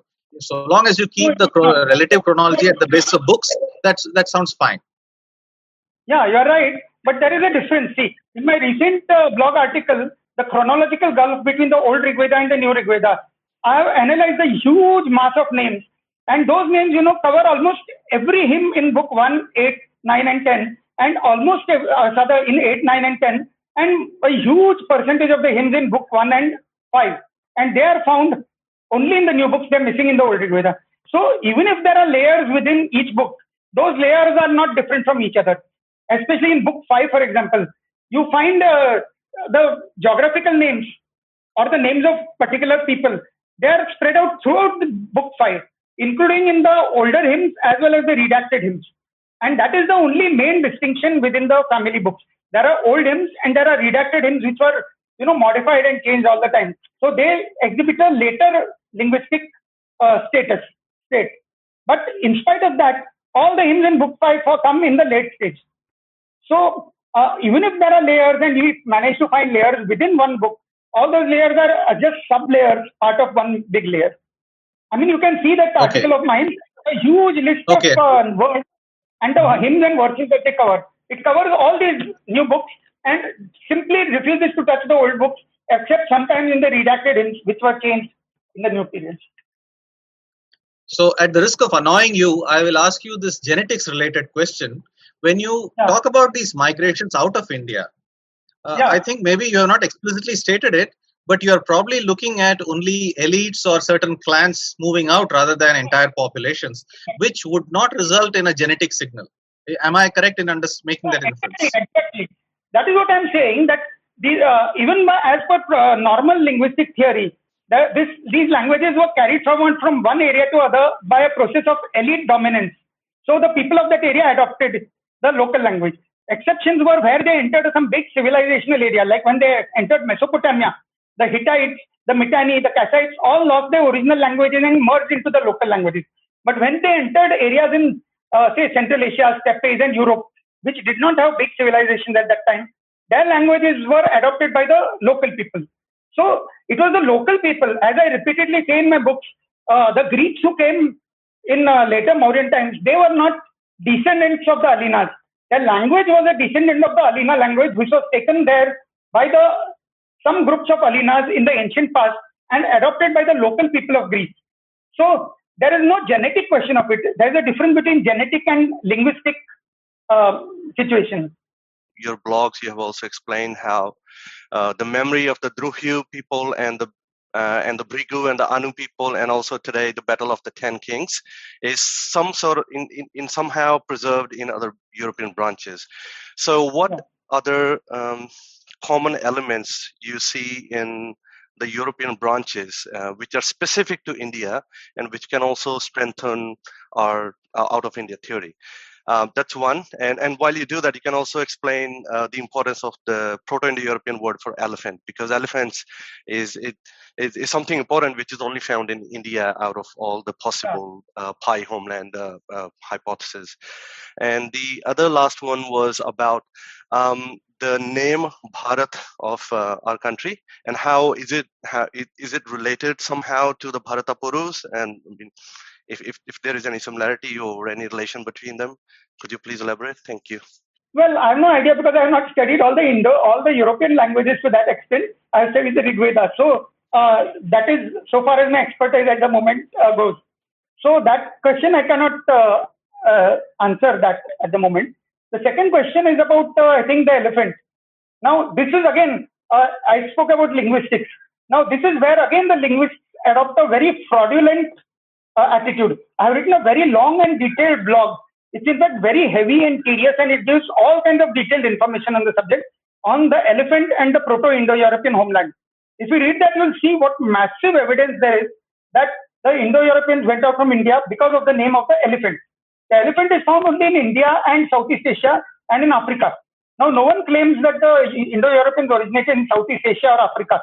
And yet, all the branches, oldest branches of Indo-European have a common word for elephant, which all the linguists firmly refuse to take into consideration. And yet, sometimes when they do try to take it into consideration, they deny it. They say, no, the Hittite word was borrowed from somewhere, and the Greek word was borrowed from somewhere, and the Latin word was borrowed from somewhere. But all these words, like I have shown the original word was ribha, from the root rib, which means to grab. So it has the same meaning as hastin, hand. See, the elephant, the most prominent feature of the elephant is the hand. So in later time now we call it hasti, etc. from the word hastin or hand. So the word ribha for grabbing, which you do with the hand. So the original word was ribha. That was prakritized already by Rigvedic times, because it was such an old, ancient, domesticated animal in India that already ribha has become ibha. However, the r part is, and remember in Proto-Indo-European, R and L are alternating. Now you find the Greek word is elephas, so which is clearly derived from ribha, ilfa. So because BH becomes PH in Greek, so it is a direct derivation of the word ribha. Then the Hittite word for ivory is lapa, which again is clearly derived from ribha. And the Latin word is ebur. Now ebur takes place by what is known as what that word is, where within a word, the word continues, but one letter from the word gets transferred to another part of the word.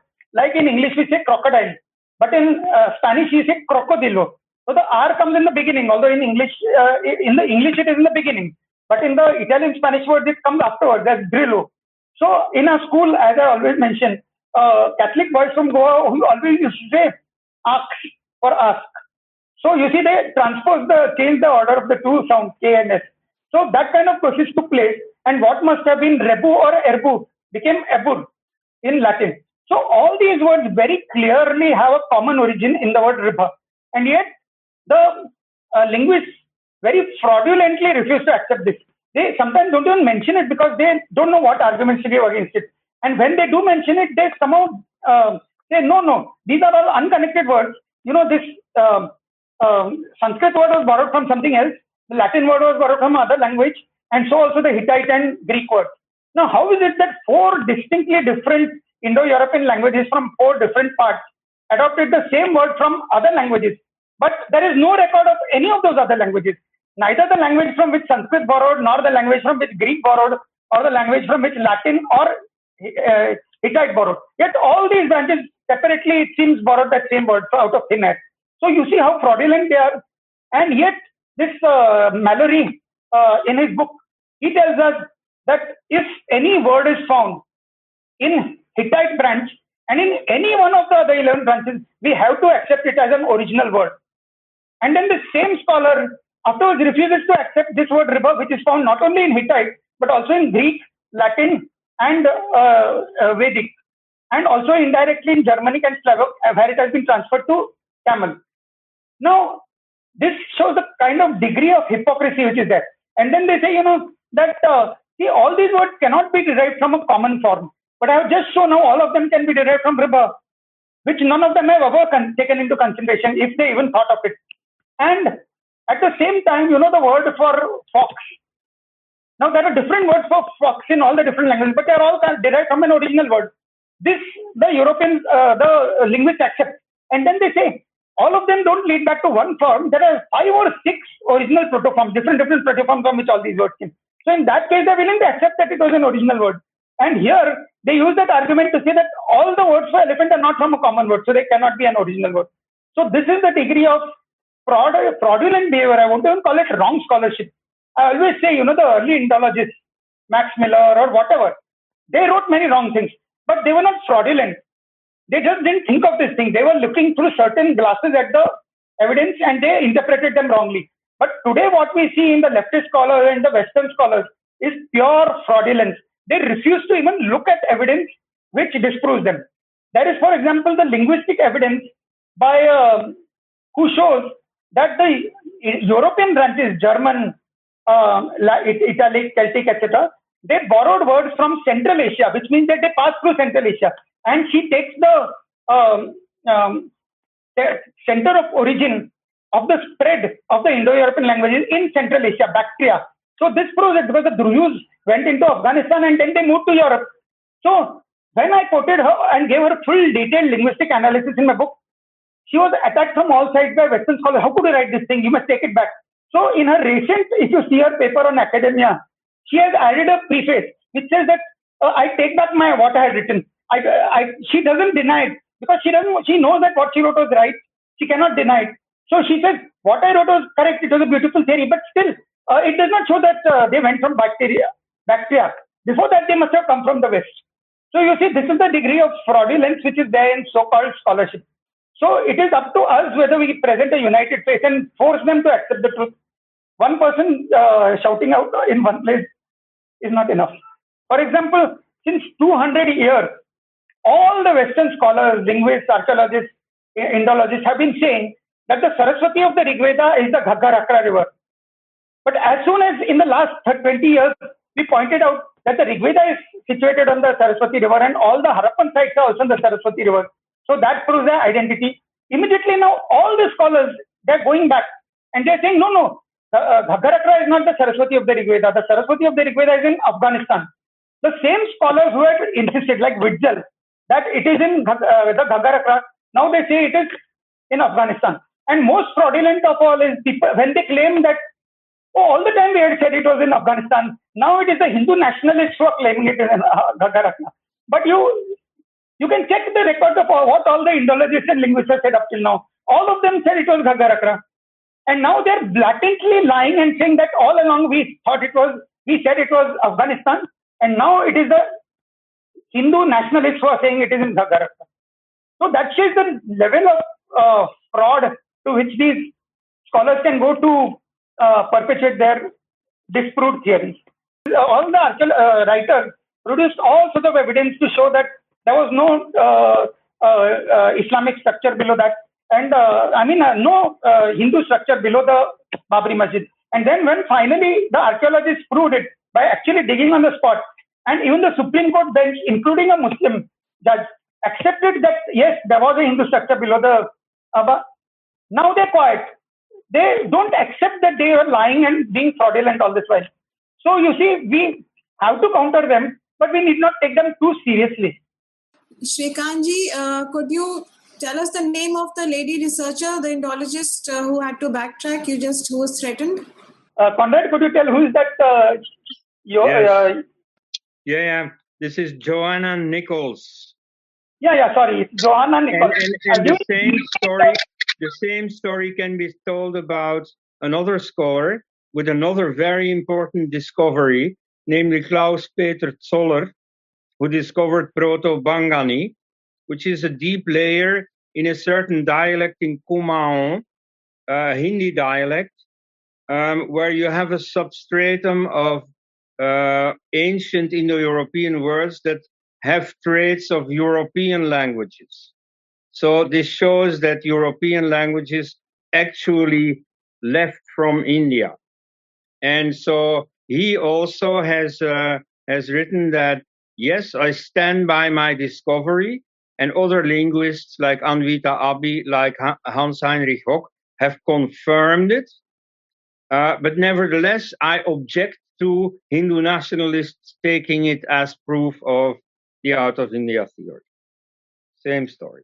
Thanks. My understanding that I'm getting is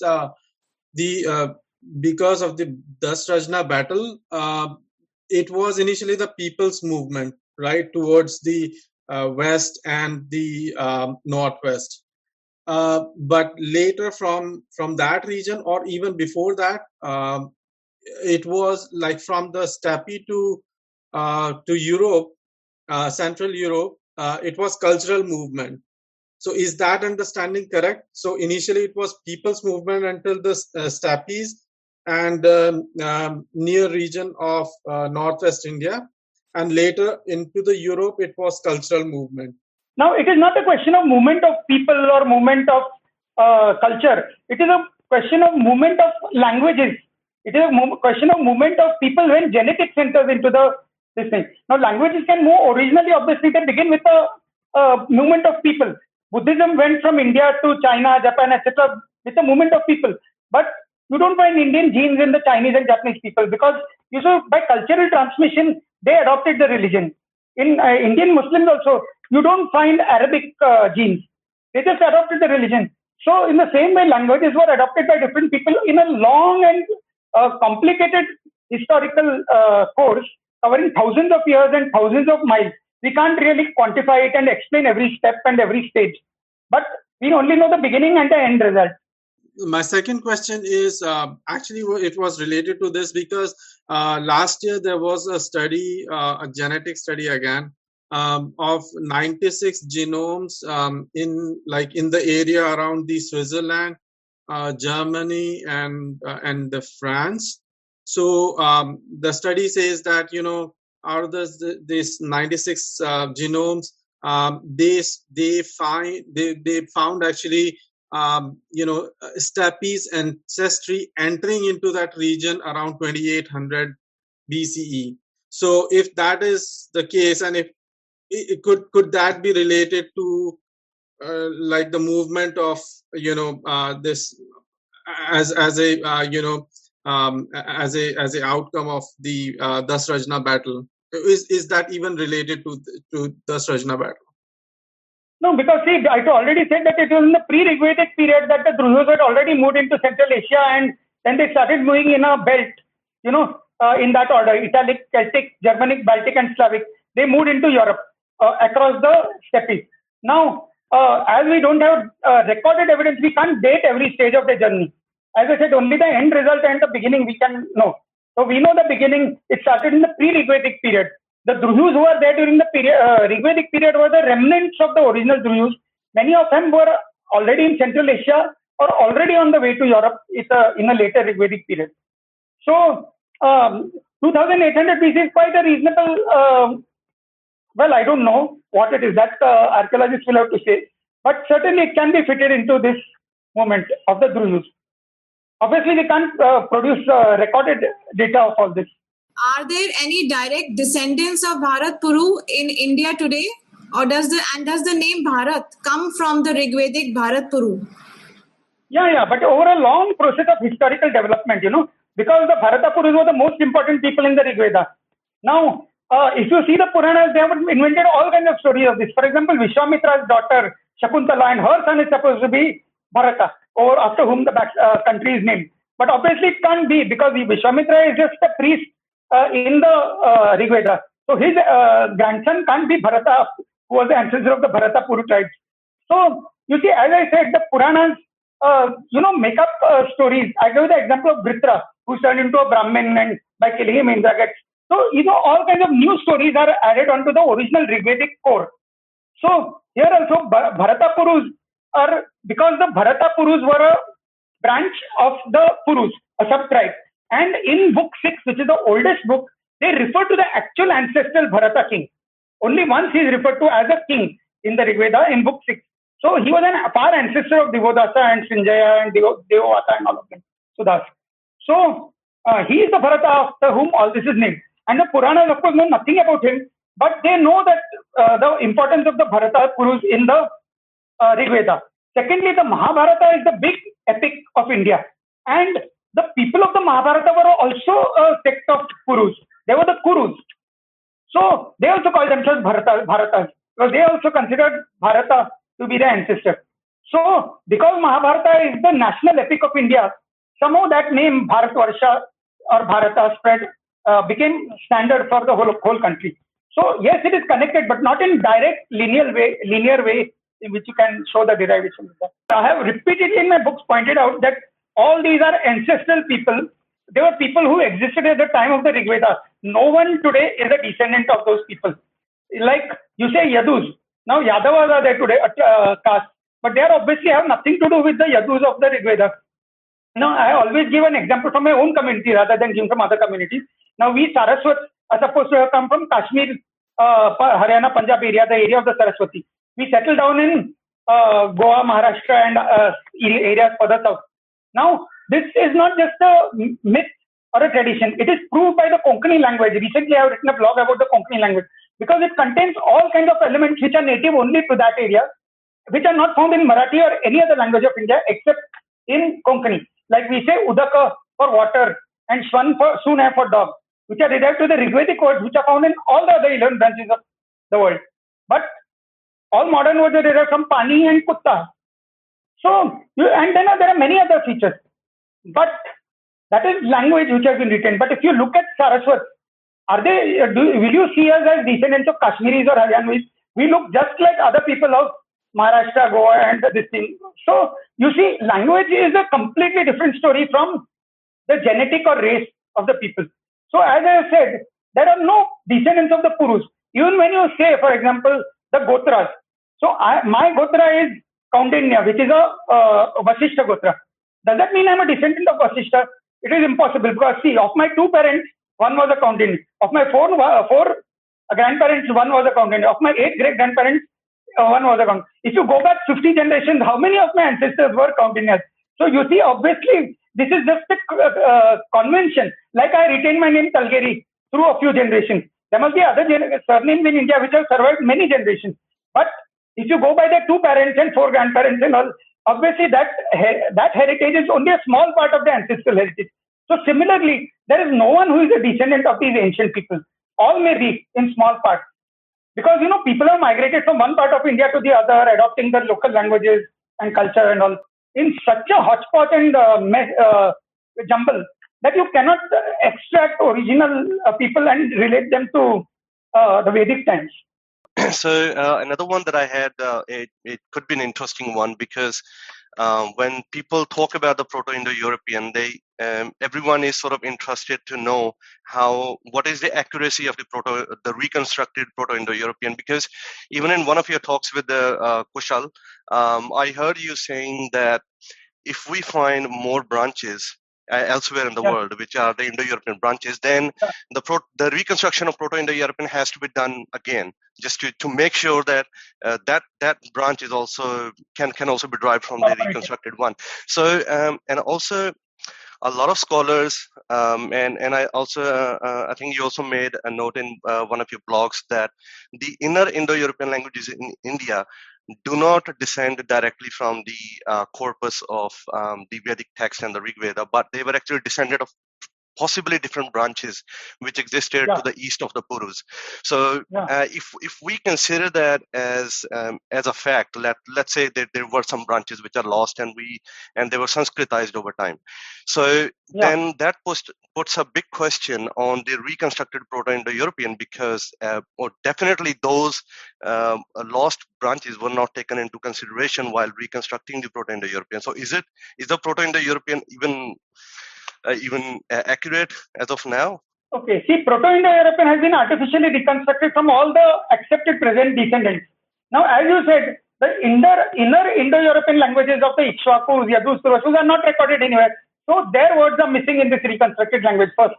Secondly, even the process of reconstructing languages is very complicated and can be very tricky. For example, now you take all the modern North Indian languages and you reconstruct the word for a horse. It will be something like Ghoda, Ghotaka. It is the Sanskrit word Ghotaka, which is found in later Sanskrit. But that is not the Vedic word. The Vedic word is Ashwa. And if the Rig Veda and Vedic literature was completely absent and people had reconstructed the original word, we would never have come to the word Ashwa. Similarly, in the Latin or Italic languages, all the words have words like French cheval, Cheval, and cabal and other such words, derived from a Latin word caballus, which did not mean horse. The Latin word for horse was equus. But suppose the Latin language was not available and they had reconstructed it, then that word equus would never have been found. So you see, there are very many tricky aspects of trying to reconstruct a language. So we cannot accept it as absolute. Second thing is, third thing rather is that we do not know how far this process is wrong because they, as I showed, how they refuse to accept the words for elephant, etc. And now take the Greek word theos, which means God. Now, all the other languages have words like Deos, Devas, Deva, etc. for God. Now, these people say, according to their rule, the in other languages cannot be the in Greek. So, theos cannot be an Indo-European word. It is borrowed from some other language. Again, how did it borrow from another language yet such a strikingly similar word with the only difference of the and the? And where is that language? Where is it recorded? So, you see, their pronouncements are very whimsical and, biased. So, you cannot take that thing very seriously. At the same time, as the Proto-Indo-European language is not recorded anywhere, it has to be reconstructed. So as a working model with plenty of, what should we say, reservations, we can accept it as a working model. And we see that it is more than us. It is the linguists themselves who refuse to accept it when they refuse the common word for elephant, etc. So it is people who don't like it who reject words. So let us try to be more practical. We'll accept it, but let's not be too fanatical about it. That Theos is a non-Indo-European word and Ibha is not a non-Indo-European word and all that. We should have there is a word in Sanskrit, Viveka Buddhi, our ability to look at something and use our brains when we are analyzing it. So we have to do that. We can't go by strict rules, dogmatic rules. The question which I wanted to ask you was related to, essentially it is in the context of the talk. Of course, you have done an enormous work, but in the context of Rigved, Dashraj, King, etc., there is a genealogy of Devas and Asuras or Devas and Danavas, which is related to the marriage of sage Kashyap with Diti and Aditi, and then there is a imputation, let us say, that the Danavas moved towards Europe. And there are certain, linguistic connotations which give Kashmir after the name of Sage Kashyap. Caspian Sea is named after Sage Kashyap, etc., etc. So, to best of my knowledge, I don't think Kashyap figures prominently in Rigvedic corpus. So, what would you tell us or add to this observation? Kashyapa is a rishi who appears in the later parts of the Rig Veda. So, obviously, he cannot be the ancestor of the Devas and Asuras and others. And as I always say, I cannot really seriously answer questions based on Puranic stories. As I said, Puranic stories have no relevance to these. There are, of course, people who want to justify all the Puranic stories and somehow prove that they are right. I can't help it because people have their obsession. But I cannot answer the questions because the Puranas contain all kinds of things which have no connection with the Rig Veda. How can Kashyapa Prajapati be the ancestor of all these different? And then people talk about Manvantaras and the different Manus and all that is Puranic tradition. There is a difference between religion and history. And for example, recently someone pointed out to me that someone on a Twitter tweet had said that people like me, Conrad Elst and Witzel, all of us distort Vedic history. So he said, see, he's putting you in the same category as Witzel. So I said, he's right. I, Conrad Elst, Bibilal, S.R. Rao, and Romila Thapar, Witzel, and Max Miller, and all of them, all are in one category because we are in the academic category. Some of us tell the truth. Some of us tell lies. That is the difference. But we are all in academic category. But those who, bring up all these religious stories from the Puranas and expect me to incorporate it into Rigvedic history, their discussion should not be with me. It should be with people, of the, say, like the Zakir Naik type, so far as Islamic stories are concerned, or the Billy Graham type, so far as biblical stories are concerned, or all these, mullahs and Christian and Muslim evangelists who, go by the word, Quran, this verse, this hymn says this, or something in the Bible says this. So these people also say something in the Rig Veda says this, something in the Purana says this. I'm sorry, we cannot, religion and academic studies are two totally different things. And I'm not going to, go mad trying to explain religious things and fit them into the Rigvedic data. It is not possible. Yeah, sorry. I appreciate you have answered my question beautifully from the point of view of Rigved. But the name of the places being in that direction, which is the axis of possible migration of out of India, which would be roughly the axis of Uttar Path, Kabul, beyond towards Caspian Sea, and finally till the European, mid-European portions, till the sea. That axis is definitely the axis of first the Indo-European language and then Slavic languages, which have all that, which you wonderfully explained. From that point of view, my question is unanswered. Otherwise, you have answered wonderfully. What I'm saying is that from point of view of Kashyap being in the mentioned only in one part of the Rig Veda, which is the later part of the Rig Veda, proves that he could not have been the ancestor from Rig Vedic angle. But his name being given to a sea and to a very prominent area like Kashmir, it still has certain significance in this debate. So from that point of view also, I would like you to give a comment. Yeah, no, that is true, because as I said, the Soma came from areas of Kashmir, northernmost Pakistan and Afghanistan. So you see, who are associated with the Soma? In my second book, I have given detail. The two families which are associated with Soma are the Bhrugus, who are supposed to introduce the Soma sacrifice, and the Kashyapas. Because of the 10 Apri Suktas of the different families of rishis, it is only the Kashyapas whose Apri Sukta is dedicated to Soma and not to Agni. So they are they dominate the 9th book, which is the book of Soma. So yes, it is possible that they have a connection with Soma, but that has nothing to do with this story. And yes, it may be that they are connected to Kashmir and to the Soma areas and all that. But this has nothing to do with the story of Kashyapa Prajapati and other such people who are all parts of later stories. So I don't see how that can be connected here. Also, Kashyapa in the Rig Veda, it is a word which is common to the Rigvedic language and the Avestan language, and it means tortoise. So you see, this rishi had the name of a tortoise, yes, but that word is common to Avesta and Rig Veda. So it cannot be a Far Eastern word, which ancestral word and all that, because it doesn't fit into the picture.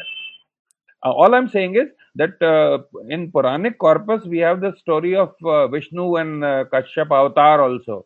So there is some disconnect which is not fitting in the present thesis presented. But obviously, as people of scientific temperament looking for truth, we'll have to have an eye on the uncomfortable truths also. So in that sense, the name of the places as well as this certain Puranic stories, some of course, like Sir has told that they probably cannot be true, but some portions have certain connotations, is what I would like to. See, the problem with Puranic data is, if you go by the Puranas, then you find that the Greeks and Romans and the Cholas, Pandyas and Cheras of the south were all there at the time of the Mahabharata as well as of the Ramayana, because they are mentioned in the Mahabharata and the Valmiki Ramayana. So you can't strictly try to make logic of these references in the Puranas or the epics. Then another thing is that Puranic stories are so out of the way. Now, when I wrote my first book, if anyone has read it in 1993, that was the first time I had ever known anything about the Rig Veda or the Puranas. Before that, they were just known to me as our sacred books. So there it was when I first studied them. Now, the Rig Veda I studied was the book by Malati Shendge, in which she called her book Civilized Demons, the Harappans in the Rig Veda. And she claims that most of the Vedic gods were actually Harappan non-Aryan natives of India. Now, when I found that all these gods are represented in European mythology, how can they be non-Aryan natives of India? So that led me to deeper study of mythology. Then there was the book by P.L. Bhargav about the Puranas. He tried to show that all the Puranic ancestors were in Punjab, and then they spread out over the whole of India. Now, he has given a table of rishis. So according to his table, the oldest rishis are Kanva and Atri, and Vishwamitra and Vasishtha are among the last rishis. So when I started my second book, the Rig Veda Historical Analysis, I thought, see, he has done some analysis, there must be some logic. So I tried to analyze the Rig Veda from that point of view, and I got into such an utter mess that I almost gave up the task of writing the second book. Then I decided, let's not go into the Puranas. They have no connection with the Rig Veda. Let's go only into the Rig Vedas. And then I arrived at the full chronology of the Rig Veda. So you see, if you go by the Puranas, you'll only end in a mess.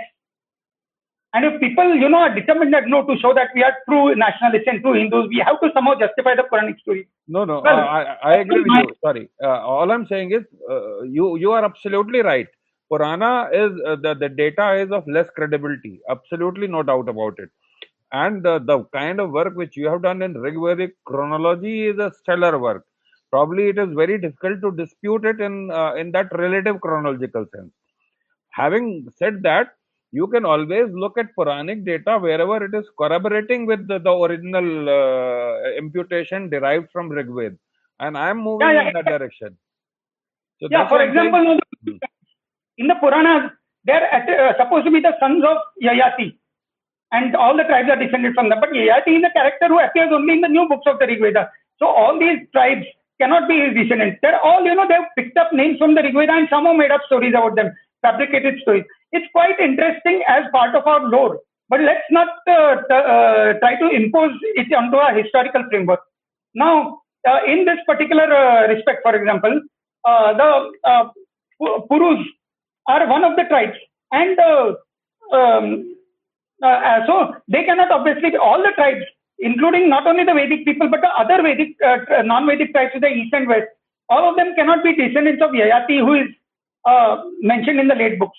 But yet, there is one important point that the Puranas bring out, that there is a group of 5 whom they have named as the 5 sons of Yayati. And in the Rig Veda, it is confirmed that these are the 5 tribes which occupied most of North India, except the Ikshvakus in the east. So then you see, then that grouping of 5 acquires sense, because it is confirmed by the Rigvedic data, but not in the sense of who is whose father and who is whose son. So that chronology of Purana can definitely tie you in knots, and it is difficult to unravel. Essentially, Kashyap, like very rightly you said, the tortoise connotation, and the story of Vishnu and avatar of Vishnu in form of Kashyap, which is consequent to the great flood and Matsya avatar, is definitely having some bearing on this framework, is what I suspect. I read somewhere somebody had written that Vishwamitra and Vashishta are actually family names. So they might not be that same Vishwamitra and Vashishta that carries on even during Rama's time, and So are these family names, Kashyap, Vishwamitra, Vashishta? Yes, they are family names, because see, there are 10 families of rishis in the Rig Veda. There are Vishwamitra, Vasishtas, Angirasas. There are 3 branches, Bharadwajas, Dirghatamasas, and Vamadevas. So, no, not Vamadevas, I mean Gautamas. Now, then there are Bhrigus, then there are Kashyapas. There are 10 families in all, or rather 9 priestly families and 1 family, which is actually the kings from the Bharatapuru dynasty who became rishis and composed hymns. They were counted as a 10th family. So, of the 10 Apri Suktas, 9 belong to the 9 priestly families and 1 belongs to the Bharatapuru priests, who have come from the Bharatapuru clan. So, you see, yes, it is a name which goes on, but how far you can apply it to people? Now, how will you decide how the Vishwamitras and different stories are connected with each other? You have, for example, Durvasa, the angry rishi who curses people whenever he gets angry. He is found in every single text. Whenever they require a rishi who is angry and gives curses, Durvasa appears on the scene. So you see that some of them are like, standard figures to put in a certain situation. So I will not go too seriously by these traditional stories and this thing. Yeah, so question is very simple. The question is that few people claim that while Aryan invasion and Aryan immigration is genetically not possible, but still a very primitive form of Sanskrit went from India to Middle East to West, and then a mature form of Sanskrit came back, and from that primitive form, probably the Indo-Aryan languages came out, and a mature form, and this is one reason why the pre-Vedic Sanskrit and the Vedic Sanskrit or the Sanskrit after that is very different.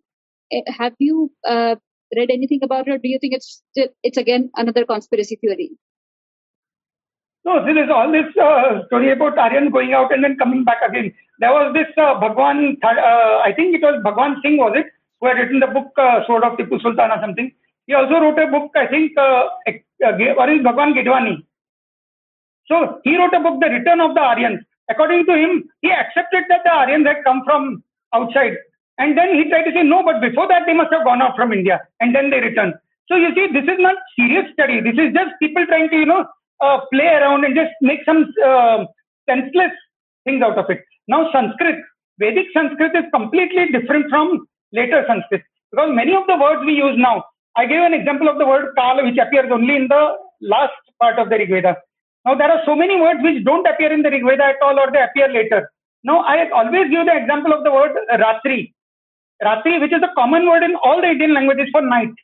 But in the Rig Veda, it appears only in the very last part of the Rig Veda. And throughout the Rig Veda, the word is Nakt. And Nakt has equivalences in all the other 11 branches, like night, Noctus, Noshti, etc. All the other 11 branches have that word. and they don't have the word Ratri. And Ratri is found only in the late Rigvedic and later this thing. So you see, there is a great this thing. Now again, what is that word Ratri? So it is possible that it is a word from the Eastern Purus or the Eastern people. As I said, there were other Indo-European dialects within India. So it may have been a word from the inner Indo-European dialect, but we have no means of saying that. Certainly it is not a Dravidian word or an Austric word or any other known language. So it is possible it is a word which existed in the inner Indo-European languages. So there are, but it is not about someone going out and coming back in and bringing this and all that. They are all inside India, different parts, and only the Anus and Druyus went out from India. Actually, the Purus also a section went out, the Mitanni, and much later in time from Indo-Aryan were the Romani or Gypsies who left just 1,000 years ago. So yes, there have been migrations, but I don't think any of them came back and brought new forms and which dominated India.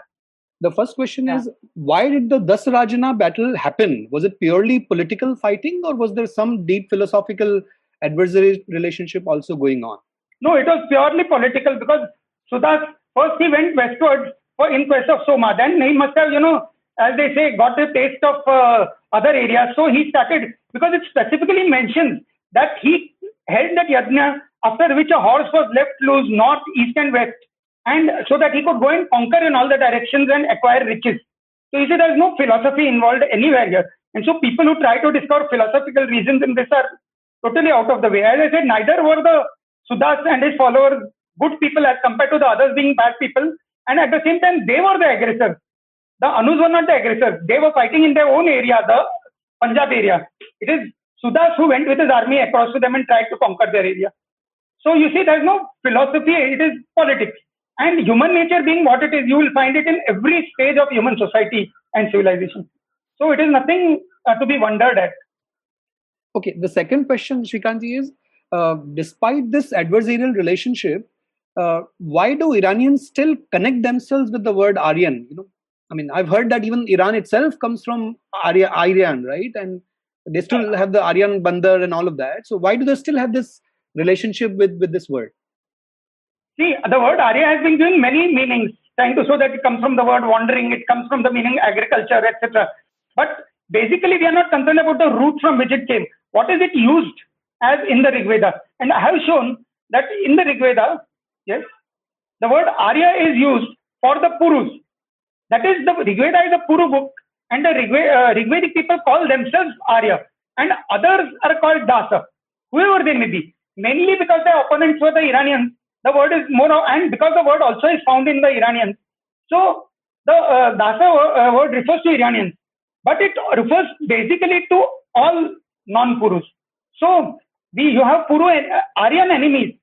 There are references to Arya and Dasa enemies, which means Puru and non-Puru enemies. I have shown this in great detail. There are many references and they fall in a very clear sense.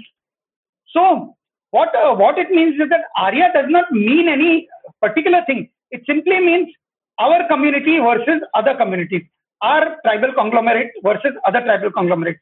So this word was common. The Iranians also called themselves Arya. So the Purus did not call the Anus Arya. They called them Dasa. And the Anus called themselves Arya, and they called the Purus Turya. So you see, each of the Irish people, the word Irish, I don't know, some people dispute that it is connected to the word Aryan, but whatever. If it is, then again, they are calling themselves Arya in a way. So you see, and I always again give a community example of my own. Now there are many types of Saraswats in speaking Konkani.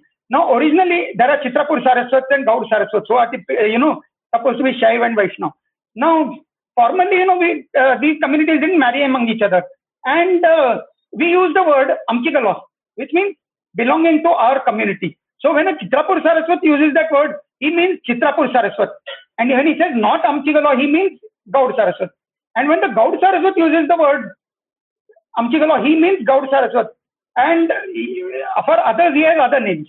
So you see, this word does not mean in itself Chitrapur Saraswat or Gaud Saraswat. It simply means our community. So the same way the word Arya does not mean Purus. It does not mean Iranians. It means our community. So in the Rig Veda, it is used for Purus because the Rigvedic people were Purus. In the Avesta, it is used for the Iranians because the Iranian people were I mean, they were also using that word for the Iranians. Okay, great. So that's wonderful. Last question, Shrikantji. And I know this might throw you off, and I'm not trying to establish any, irrelevant connections, but just trying to ask, is there any connection to Rama or any of his ancestors, significant connection in the Rig Veda? No, see, I have given in my blog article, Ikshvakus in the Rig Veda, that the Ikshvakus were an eastern people who lived in eastern UP and Bihar. Now, they do not enter into the Rig Veda because they were not part of the Rigvedic culture. They were Indo-European speaking a different language to the east. And their culture was not the ritual culture of the Anus, Druhyus and Purus. It was a culture, more philosophical culture. And when the Vedic culture spread to the area, then their philosophies entered into the Vedic stream in the Upanishads, etc. So Ikshvaku culture was different. But they existed at the same time as the Purus. But they are not mentioned in the Rig Veda. Now, Andamanese people existed for 60,000 years. But what is the oldest book which refers to them? It must be just 200, 300 years ago when the Europeans came here, they went to the Andaman and found them out. The American civilizations existed since long before. But they first entered world records when the Europeans went there and wrote about them. So, you see, people exist long before they are referred to. The Ikshvakus existed long before they appeared in our Indian records. But they did not appear in our Indian records earlier because the earliest Indian records were the records of the Purus to the west. I'm fascinated by the origin of the Semitic people, not because of any connection they might have with us, but because their exports have had major implications for the whole world, right? And you know what I mean, the religions that have come out of them. So can you either answer now about their origin or some book that you would recommend to know more about their origins, the Semitic people? No, see, they are completely unconnected, this thing. But now many people have tried to, the linguistic arguments, which I said are fraudulent ones.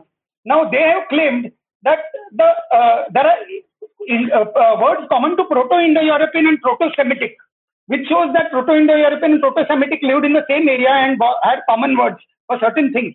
Now, the two really prominent words are the word for bull, Taurus. Bekanata, of course. There is a Vedic word, Bekanata, meaning moneylender. Yeah, it is a Mesopotamian word. Connected to the Mesopotamian traders. Yeah. No, that I have dealt with when in the relations that I have shown that the new Rigvedic culture was the culture of the mature Harappans who had trade with Mesopotamia. So that is a different issue. It was trade. Then they are not originally, from one place or something like that. And they are definitely Mesopotamian words. They are not Vedic words which are related to Mesopotamian words. They are words which are borrowed from the Mesopotamian traders. So what they are claiming is that the words for wine and the words for bull, Taurus, are common words. They are found in the Indo-European languages as well as in the Semitic languages, which shows that these two influenced each other. And then they claim also that these were the originally Semitic words. Now, surprisingly, when they give all these fraudulent arguments, they don't really examine the issue. Now, what they are claiming is that, these two words are found in Indo-European languages and they are Semitic words. Absolutely correct. But are they found in all the Indo-European branches? You see, both these words are found only in the 9 branches which are to the west of the Semitic area. That is the languages of Europe, Hittite and all that. They are not found in the 3 branches which are to the east. That is Indo-Aryan, Iranian and Tokharian. These 2 words are not found in these 3 branches. They are found in all the other branches. So what does it show? It shows that the Proto-Indo-Europeans originated in the east. And 9 of those branches migrated westwards, passing the Semitic areas and borrowed those 2 Semitic words from the Semitic people. So it is not a Proto-Indo-European word.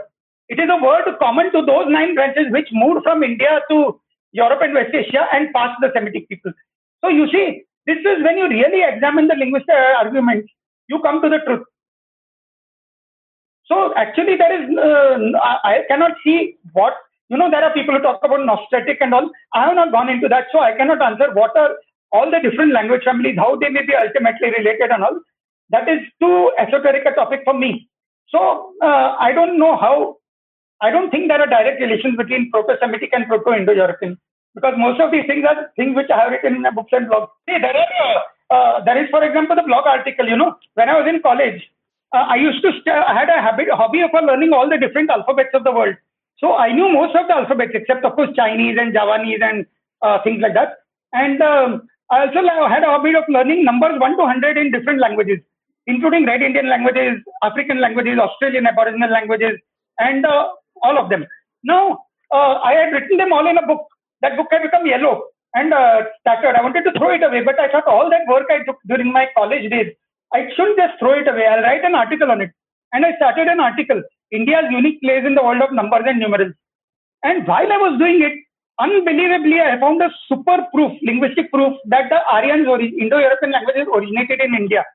Because all the number systems of the world fall in certain categories. There are decimal languages and V-decimal languages. And in decimal languages, there are 4 stages. The first stage is represented by languages like Chinese, etc. In India, we have Santali. Second stage is represented by languages like Turkish and all that. And you find it in India also. In, for example, Sinhalese. No, not in Sinhalese, sorry. You find it in what is known as spoken Sinhalese today. Obviously, it is a very ancient language which has remained alive and no one has realized it. Spoken Sinhalese contains words like Vatura for water, which is related to English water and Hittite water. But people have decided that Sinhalese came from Sanskrit. So no one really analyzes Sinhalese words separately. So that is where the mistake comes. As I said, there were other Indo-European languages which have to be examined. Now, the Sinhalese language has this system like Turkish and others, the spoken Sinhalese. And then you get the third stage, which is found in all the Dravidian languages of the world and all the other 11 branches of Indo-European languages except Indo-Aryan. And then you find the fourth stage, which is found in modern Indo-Aryan languages, which is the most complicated and difficult stage of all. So I have given that in detail in my article. So then where were these 4 stages? Where did they develop? Obviously in India, because you find the second, third and fourth stage in India. Sanskrit and Tokharian, which was one of the first to leave, that also falls in the second stage, along with spoken Sinhalese. And then all the other 11 branches except Tokharian fall, I should say 10 branches actually, all fall in the third category. And in Sinhalese, the written Sinhalese language also falls in the third category. And all the Dravidian languages fall in the third category, which shows that when that third category of words was forming in North India, Sinhalese left that area, all the Indo-European branches left India, and the Dravidian languages were also influenced by that. Or maybe it was a common development. But when the North Indian languages developed into the fourth stage, all these other people had departed. So we have the second, third and fourth stage in India, which proves that, and again, why do all the other 11 branches outside India have the same stage as the Dravidian languages? So that shows that they were all in India at the time of the third stage. So here, when you examine different subjects, you come across new and unexpected proof.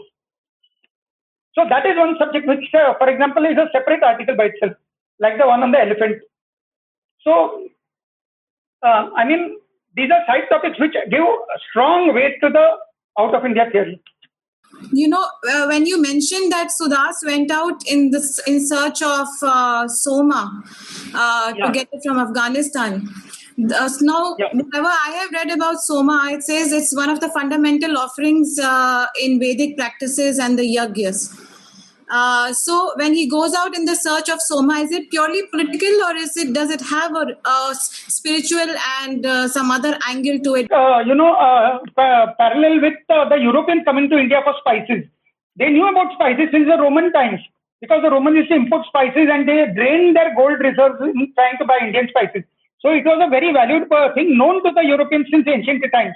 But it was just 500, 600 years that when the Arabs closed the routes to India, that they set out to find a path to India in quest of the spices. So it was not a new thing. They knew about it. And similarly, the Kurus knew about Soma because it was an import from the northwest. But they did not, it was a rare material. And they had to pass through it had to come through the Anu territories.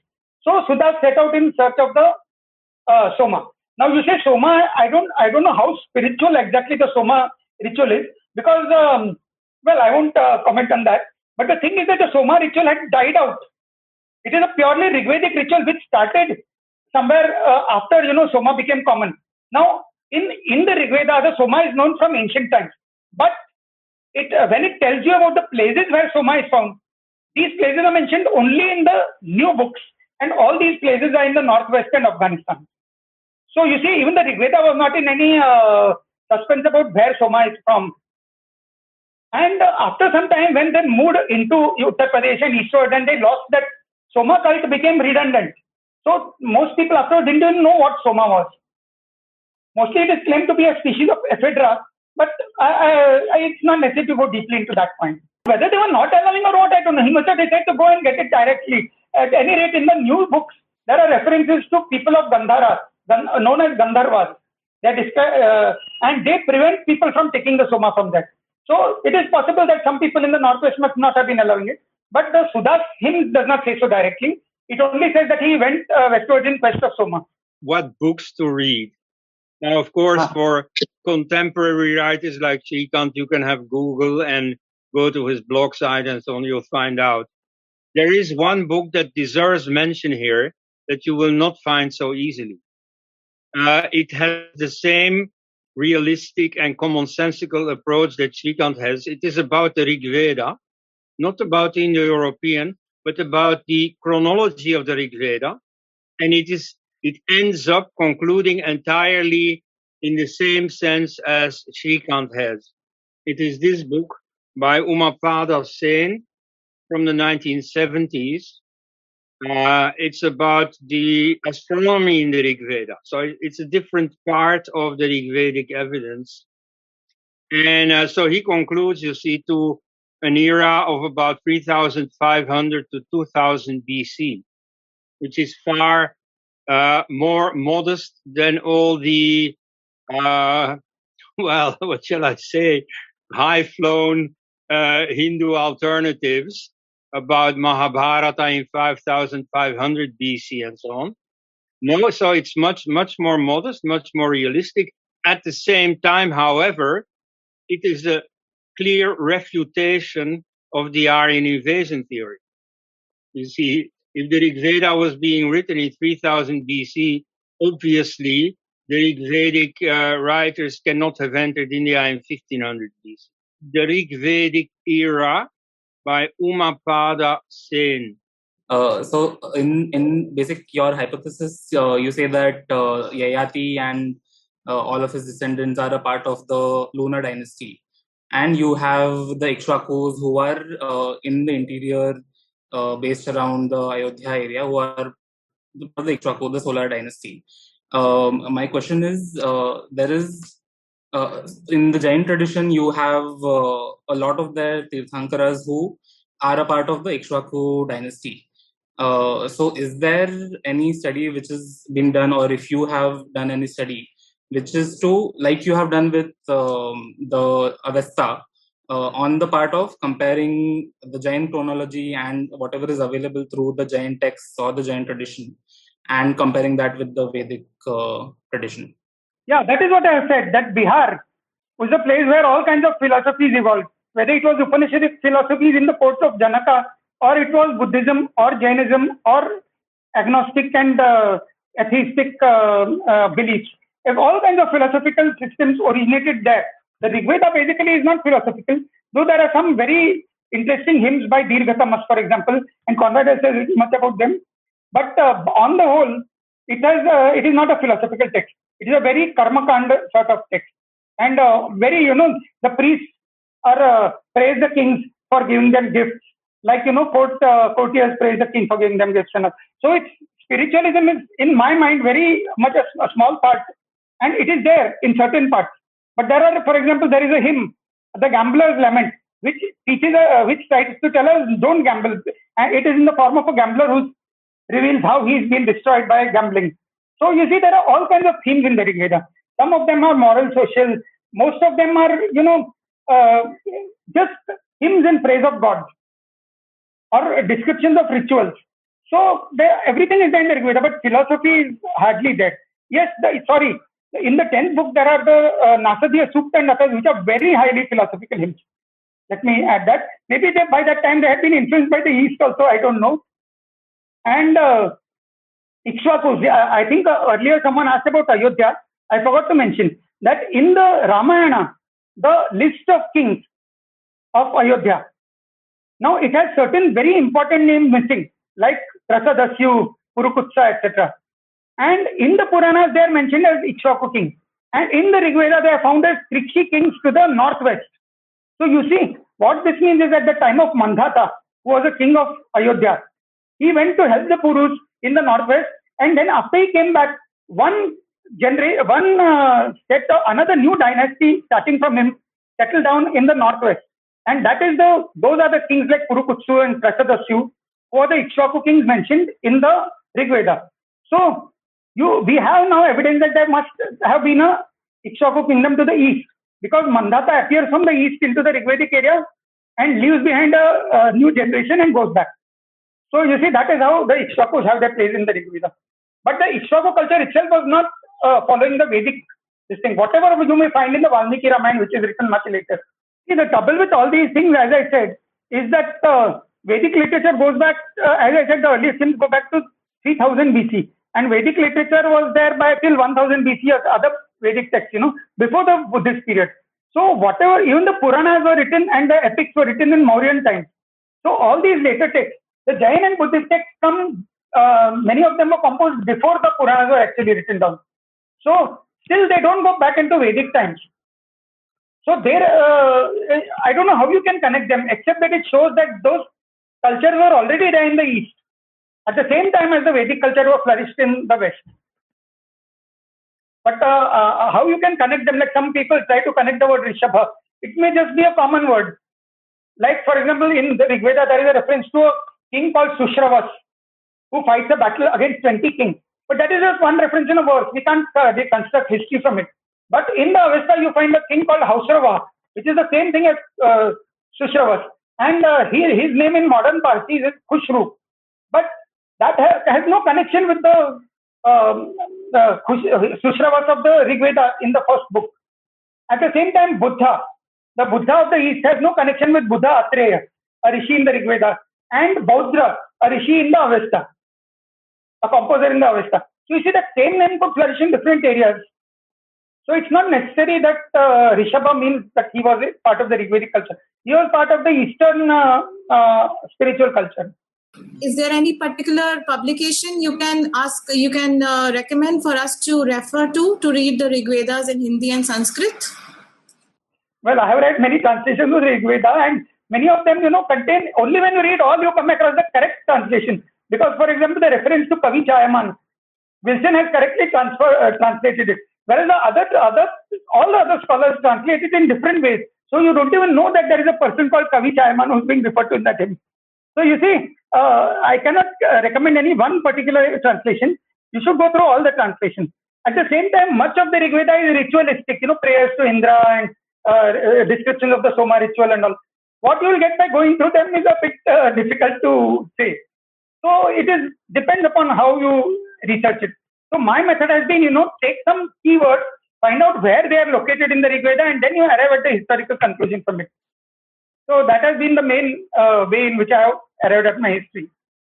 Why are the archaeologically identified cities of Rakhigadi, Lothal, Dholavira, Bhirana not found in our Veds or Purans? It's always intrigued me while we find all the names of river cities, but these archaeological sites have not been mentioned. Could you please throw light on them?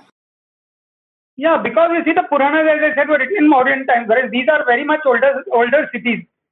So, for example, we know that the Vedas are, the geography shows that the Rig Veda was composing the entire area over which the Indus Valley or Harappan civilization was spread.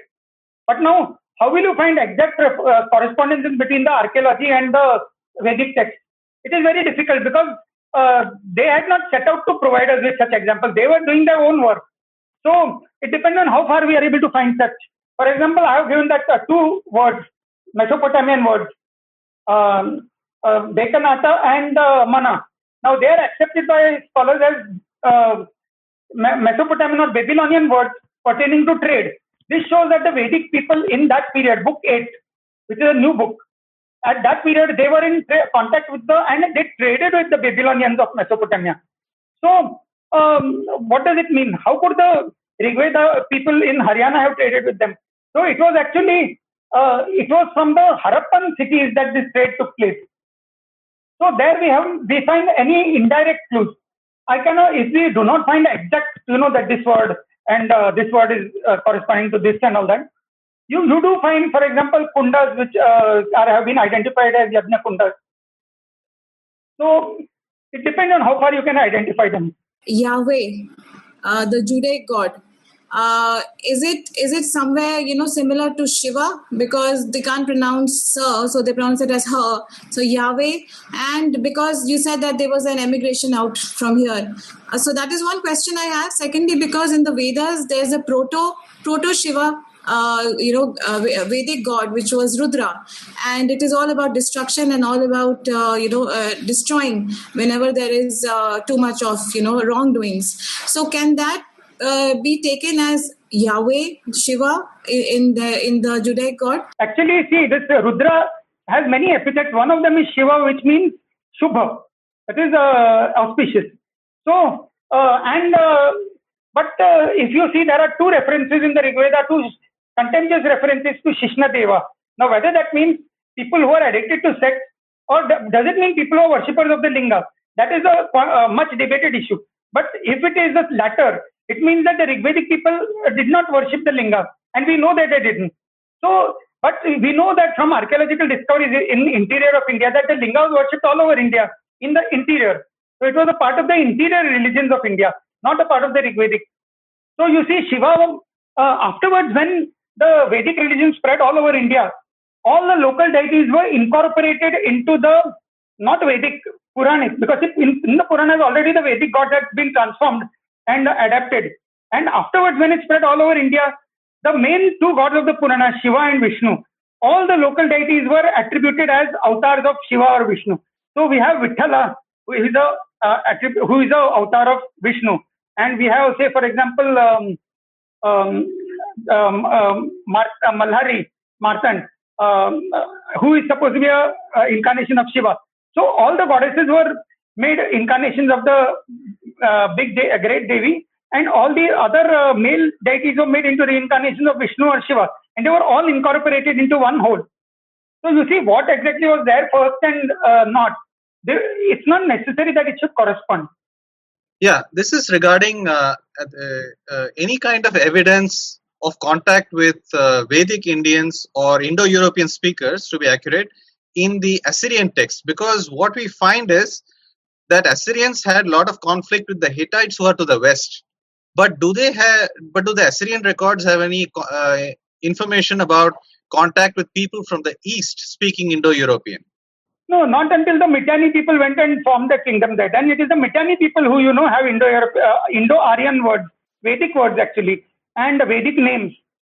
So that is when when the Mitanni people went in. I have shown that the Mitanni people must have gone in the period of the new Rigvedic books, which is somewhere after 2500 BC.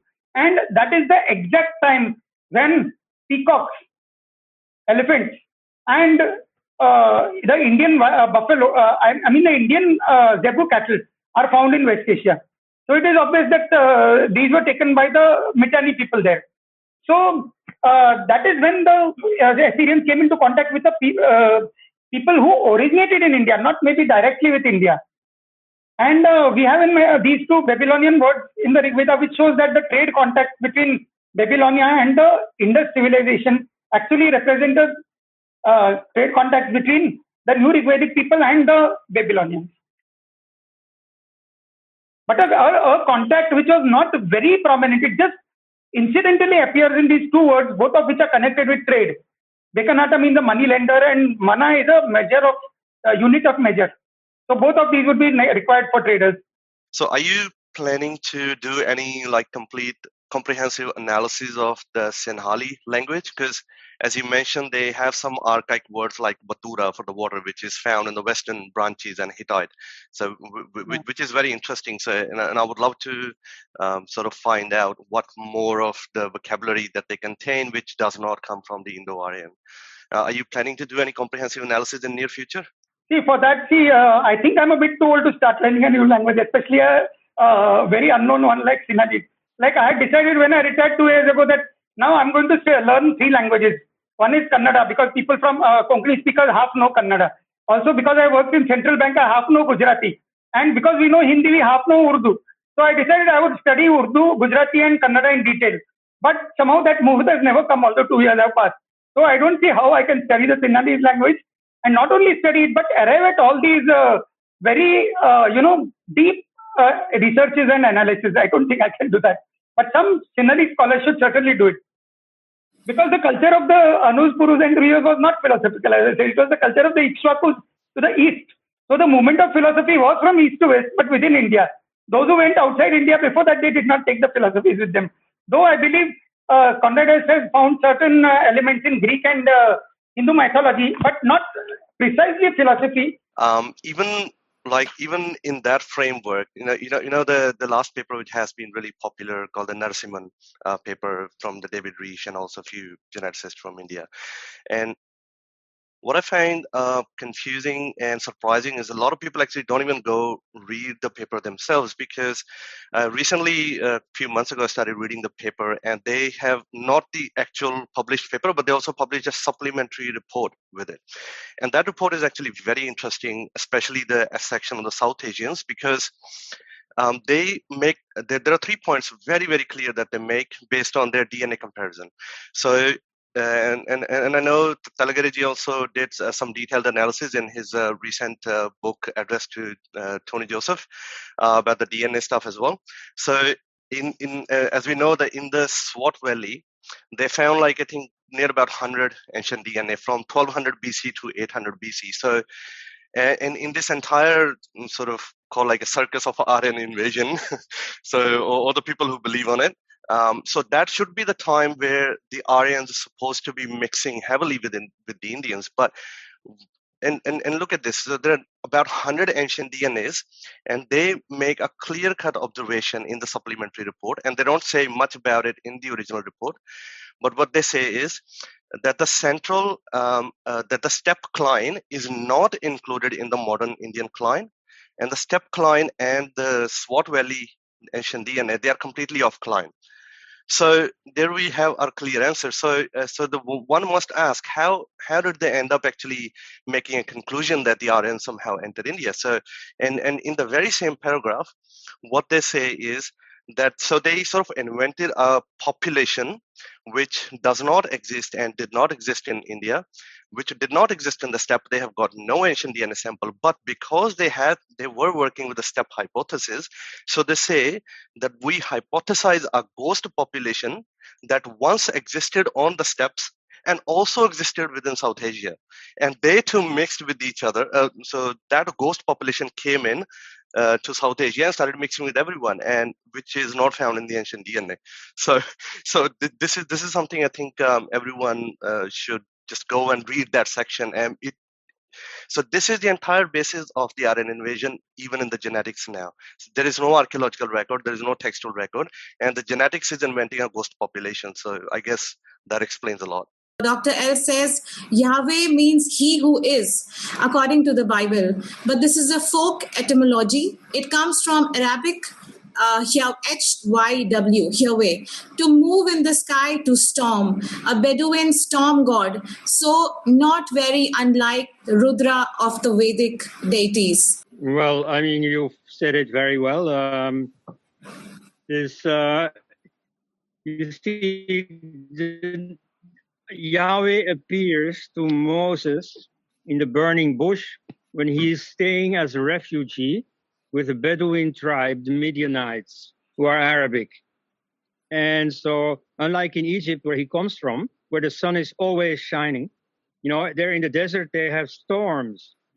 And so they have a storm god. And so, you see, apparently he got familiar with this. And he was busy with this mentally.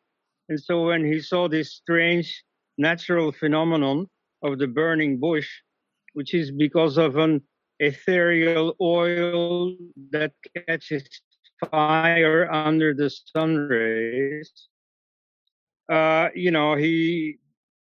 this became real for him.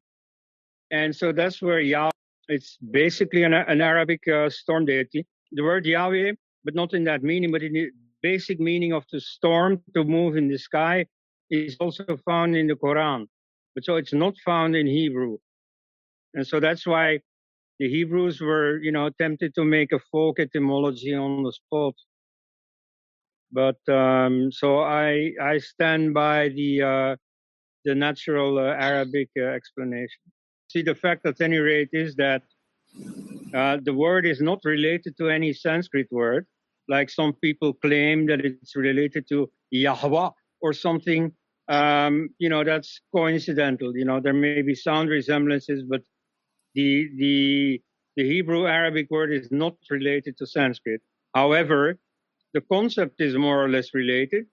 I mean, most ancient peoples, you see, faced with the phenomenon of storms, had a storm god. And so whether he's called Rudra or Indra or Yahweh or whatever, the concept is more or less the same. Similar with the black stone in the Kaaba. Some people say, oh, it was a Shiva temple. No, it was not.